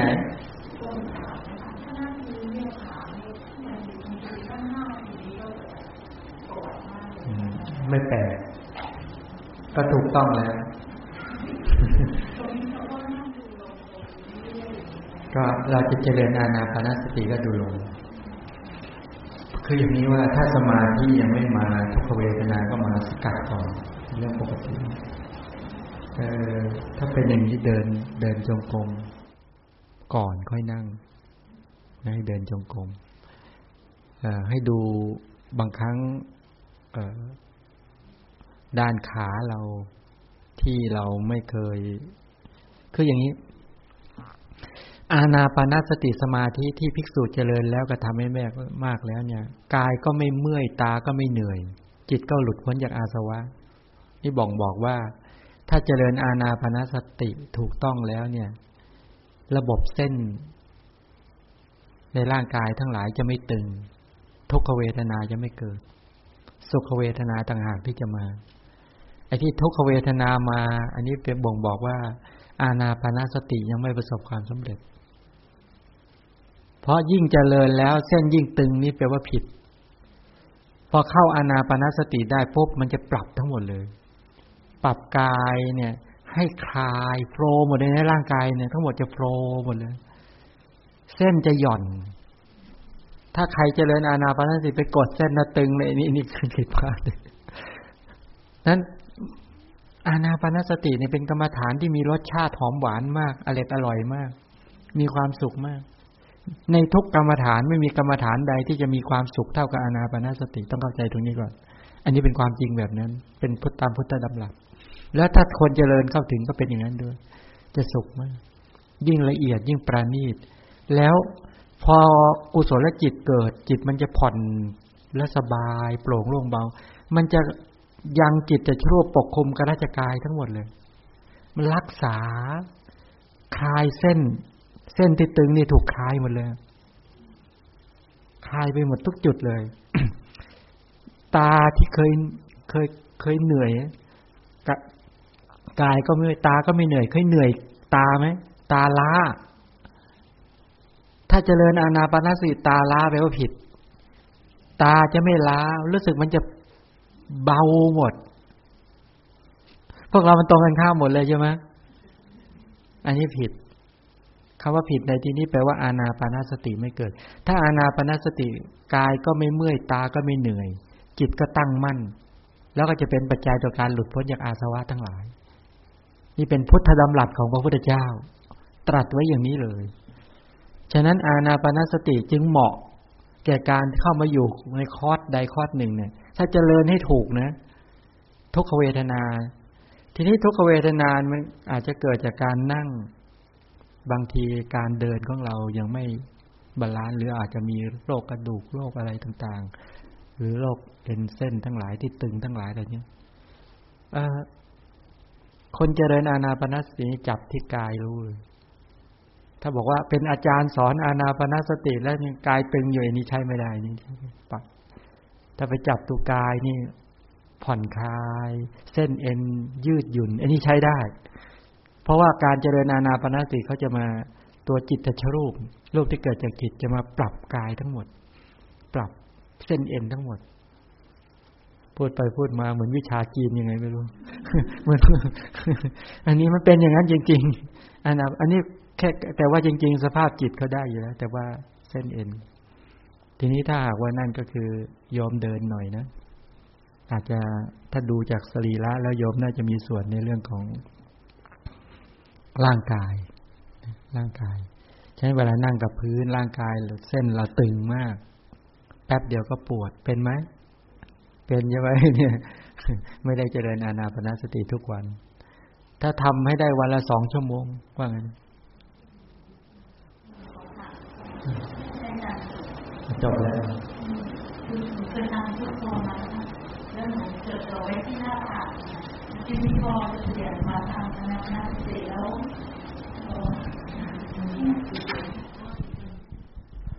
กับเรียนถามพระอาจารย์เจ้าค่ะคือว่าหนูเคยทำพุทโธมาแล้วทีนี้เราก็จะมารู้สึกไว้ที่หน้าผากใช่ไหมคะแล้วทีนี้พอเราเปลี่ยนมาทำอานาปานสติเนี่ยเขาไม่อยู่ที่ปลายจมูกนะคะเขาก็จะขึ้นไปที่หน้าผากอีกนี่ขออนุญาตว่าเรายังดูลมอยู่แต่ว่าไปรู้สึกที่หน้าผากได้ไหมคะไม่ได้คืออย่างนี้เครื่องนี้ก็เข้าใจว่าที่จริงพุทโธเขาก็ไม่ได้ให้ไปอยู่ที่หน้าผากหรอกเราทำเองอะไรอย่างเงี้ยพุทโธโดยมากเขาก็จะดูลมเข้าพุทโธเป็นแค่อุปกรณ์เท่าที่สังเกตคือในอานาปานสติเนี่ยกับพุทโธเนี่ยคนละกรรมฐานกันแต่ในสังคมไทยเอาพุทโธกับอานาปานมารวมกันพุทโธเป็นกรรมฐานในส่วนของพุทธคุณเนาะอานาปานสติก็อยู่ในส่วนของอานาปานสติอยู่ในอนุสติเหมือนกันแต่อยู่คนละกลุ่มแต่ว่าพระเถระในไทยเราก็จะเอาพุทโธกับอานาปานมารวมกันให้กำหนดพุทโธแต่ดูลม ทีนี้ถ้ายอมเอาไปไว้ที่หน้าผากอันนี้เดี๋ยวมันก็จะไปรู้สึกพอรู้สึกที่หน้าผากมันกลายเป็นธาตุกรรมฐานเช่นรู้สึกเย็นบ้างร้อนบ้างตึงบ้างหย่อนบ้างหรือว่าพยุงบ้างผลักดันบ้างมันก็กลายเป็นธาตุกรรมฐานไม่เรียกว่าพุทโธด้วยมันก็เป็นกรรมฐานที่มันผิดเจตนาที่เราจะทำเนาะทีนี้ใหม่ๆมันอาจจะวิ่งไปตรงนั้นแหละเพราะเราเคยเหมือนคนกำหนดยุบหนอพองหนอดูลมก็วิ่งไปที่ท้องดูลมก็วิ่งไปที่ท้องก็เป็นเรื่องปกติอามาก็เคยทำมาทั้งนั้นในกรรมฐานพวกนี้ฉะนั้นตรงนี้ก็คือให้ถามตัวเราเองว่าตอนนี้เราจะเจริญกายานุปัสสนาสติปัฏฐานในหมวดอานาปานบัพแล้วก็ต้องศึกษาเรียนรู้ว่าทำไมเราจึงต้องเจริญอานาปานบัพเพราะเราปรารถนาอยากจะเดินตามรอยของพระพุทธเจ้าในฐานะที่เป็นพุทธบริษัทของพระพุทธเจ้าเราเชื่อมั่นพระปัญญาญาณของพระพุทธเจ้าเชื่อมั่นว่าอานาปานสติที่เจริญแล้วกระทำให้มากแล้วจะยังบาปกุศลธรรมที่เกิดขึ้นแล้วให้สงบไปโดยพลันเหมือนฝนใหญ่ที่ตกในสมัยไม่ใช่ฤดูกาลยังฝุ่นละอองที่ฟุ้งขึ้นให้สงบราบคาบอย่างรวดเร็วมันตอบโจทย์เราตรงที่เราเนี่ยความชอบใจและไม่ชอบใจมันเกิดตลอดความกำหนัดขัดเคืองมันเกิดตลอดอภิชฌาและโทมนัสเนี่ยฉะนั้นเราต้องการกำจัดบาปอกุศลกรรมอันชั่วร้ายที่เกิดขึ้นแล้วให้สงบอย่างรวดเร็วฉะนั้นอานาปานสติหรือตัวสติที่มีลมหายใจเข้าออกเป็นอารมณ์ตัวสติเนี่ยมีพลังมากเหมือนฝนหาใหญ่ไม่ใช่สติอย่างเดียวสมาธิก็ดีความเพียรก็ดีปัญญาก็ดีศรัทธาก็ดีเนี่ยเหมือนฝนหาใหญ่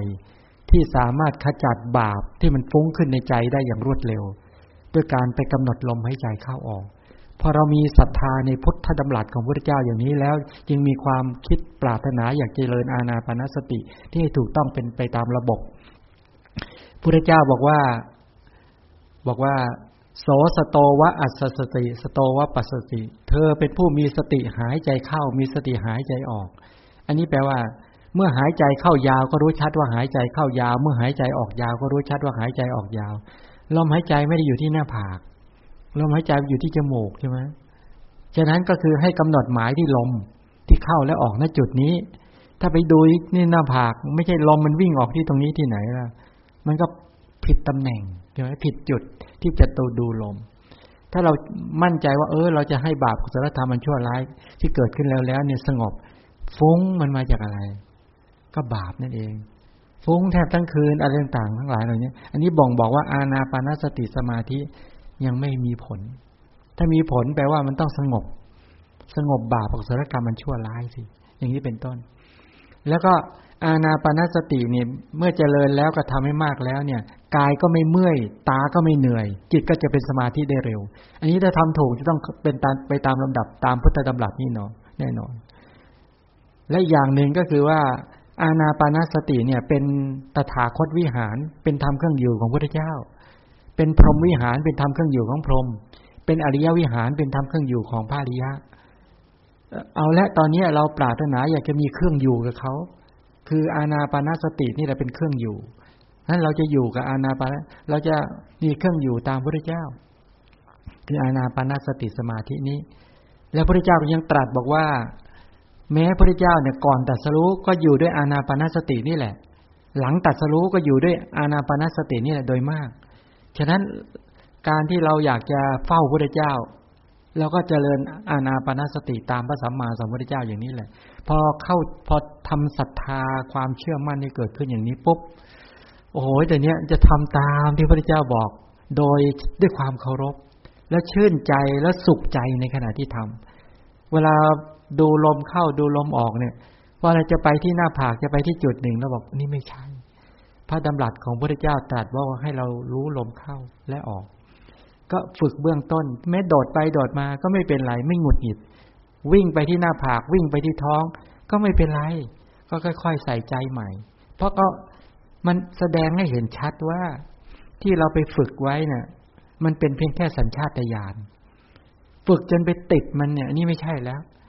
จิตต้องสามารถฝึกจะอยู่กับอานาปานสติก็อยู่ได้จะอยู่กับพรหมวิหารก็อยู่ได้จะอยู่กับพุทธคุณก็ต้องอยู่ได้อยู่กับธรรมคุณก็ต้องได้ศีลคุณก็ต้องได้หรือจะไปฝึกอยู่กับอิริยาบถก็ต้องอยู่กับอิริยาบถอยู่กับสัมปชัญญะก็ต้องอยู่กับสัมปชัญญะแปลว่าจิตต้องอ่อนต้องอ่อนโยนไปตามสติสัมปชัญญะหรือความตั้งใจที่จะฝึกสิอันนี้แปลว่าเราฝึกได้แบบชำนิชำนาญเหมือนรถนี่ยอมขับรถเนี่ยยอมขับได้แค่เกียร์เดียวแค่นี้ลากเกียร์4ก็4ไปเงี้ยสมมติเนี่ยไม่ใช่เกียร์อัตโนมัติปัจจุบันนะความเร็วก็ได้แค่60อย่างเงี้ยหรือ100ก็อยู่แค่100เนี่ยยอมปรับไม่ได้ตามสถานการณ์แปลว่าจะอยู่ยังไงชีวิตเนี่ยทำไมพระพุทธเจ้าสอนกรรมฐานไว้หลายอย่างเพื่อให้ใช้ทันต่อสถานการณ์ไม่ใช่อยู่กับกรรมฐานใดกรรมฐานหนึ่งตลอดชีวิตเข้าใจไหมแต่ว่ามีกรรมฐานที่เป็นประธานอยู่อันก็ว่าไปแต่ว่าในขณะที่ขึ้นเขาเนี่ยในขณะที่ลงเขาในขณะที่ทางเรียบทางเป็นหลุมเป็นบ่อลงน้ำขึ้นไปในอากาศเนี่ยเห็นไหมมันต้องเปลี่ยนอุปกรณ์ไหมกรรมฐานที่พระเจ้าตรัสไว้เนี่ยมันเอื้อต่อสถานการณ์ทีนี้เราไปเจริญกรรมฐานที่ไม่เป็นไปตามสถานการณ์เนี่ยมันก็เป็นแบบนี้ก็เรายึดติดแล้วก็ยึดอยู่แค่กรรมฐานใดกรรมฐานหนึ่งในชีวิตเลยอยู่แค่นั้นเองแล้วจะเอาไงเงี้ยชีวิตมันไม่สอดคล้องกับความจริงคำสอนพระเจ้าเนี่ยสอนให้สอดคล้องกับความเป็นจริงของชีวิตเช่นในสถานการณ์ที่เกิดความหดหู่ท้อแท้วาระนั้นควรเจริญพุทธคุณใช่ไหมเพราะจิตหมดศรัทธาในสถานการณ์ที่ประมาทมัวเมาตอนนั้นมรณานุสติมันคือคำตอบเงี้ยในสถานการณ์ที่เกิดกำหนัดยินดีเพลิดเพลินเนี่ยอสุภกรรมฐานมันคือคำตอบในสถานการณ์ที่เกินเครียดหงุดหงิดเนี่ยเมตตากรรมฐานคือคำตอบอย่างนี้เป็นต้นเห็นไหมเราไม่ได้มีกิเลสตัวเดียวนะแต่เราเนี่ยไปถูกกรรมฐานล็อก ให้ทำอย่างเดียวเนี่ยแล้วจะทำยังไงมันไม่สอดคล้องกับความจริงของชีวิตเราก็ต้องมาเปิดความจริงว่าพระพุทธเจ้าต้องการให้เราเนี่ยทันต่อกิเลสทันต่อสถานการณ์แล้วก็เปลี่ยนกรรมฐานเปลี่ยนอุปกรณ์ให้ทันต่อหน้างานนั้นๆฉะนั้นจึงต้องมีความรู้เหมือนยอมจะขับรถกลับบ้านเนี่ยเขาวิ่งกัน90ยอมไปวิ่ง60เขาก็บีบแต่หรือเขาให้วิ่งแค่90ยอมวิ่ง120ยอมก็ถูกใบสั่งใช่ไหมโดนบ่อยไหมบ่อยไม่บ่อยบ่อยเลยไปดูรถยับยูยีหมดเลยใช่ไหมอันนี้แปลว่าอะไรไม่ถูกต้องไม่ทันต่อสถานการณ์เอามาว่าใครนี่ว่าวินหรือเปล่าวินบอกพาท่านไหนไปบอกว่า180อันนี้เขาเรียกอนุโลมเพราะว่ารีบจะไปเอาเครื่องมาบันทึกพูดอย่างนี้เดี๋ยวตำรวจตามให้ใบสั่งทีหลัง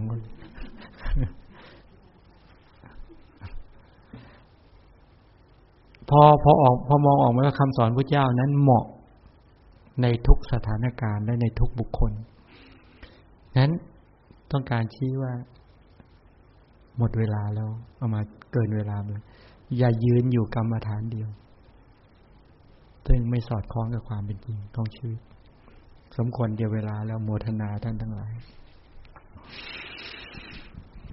ก็งั้นตอน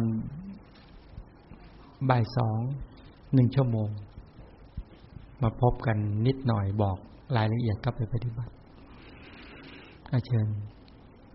จบแค่นี้แหละ เอามากินเวลามาไงเอามาทำผิดเวลาเลยไปเชิญกราบพระเด้อ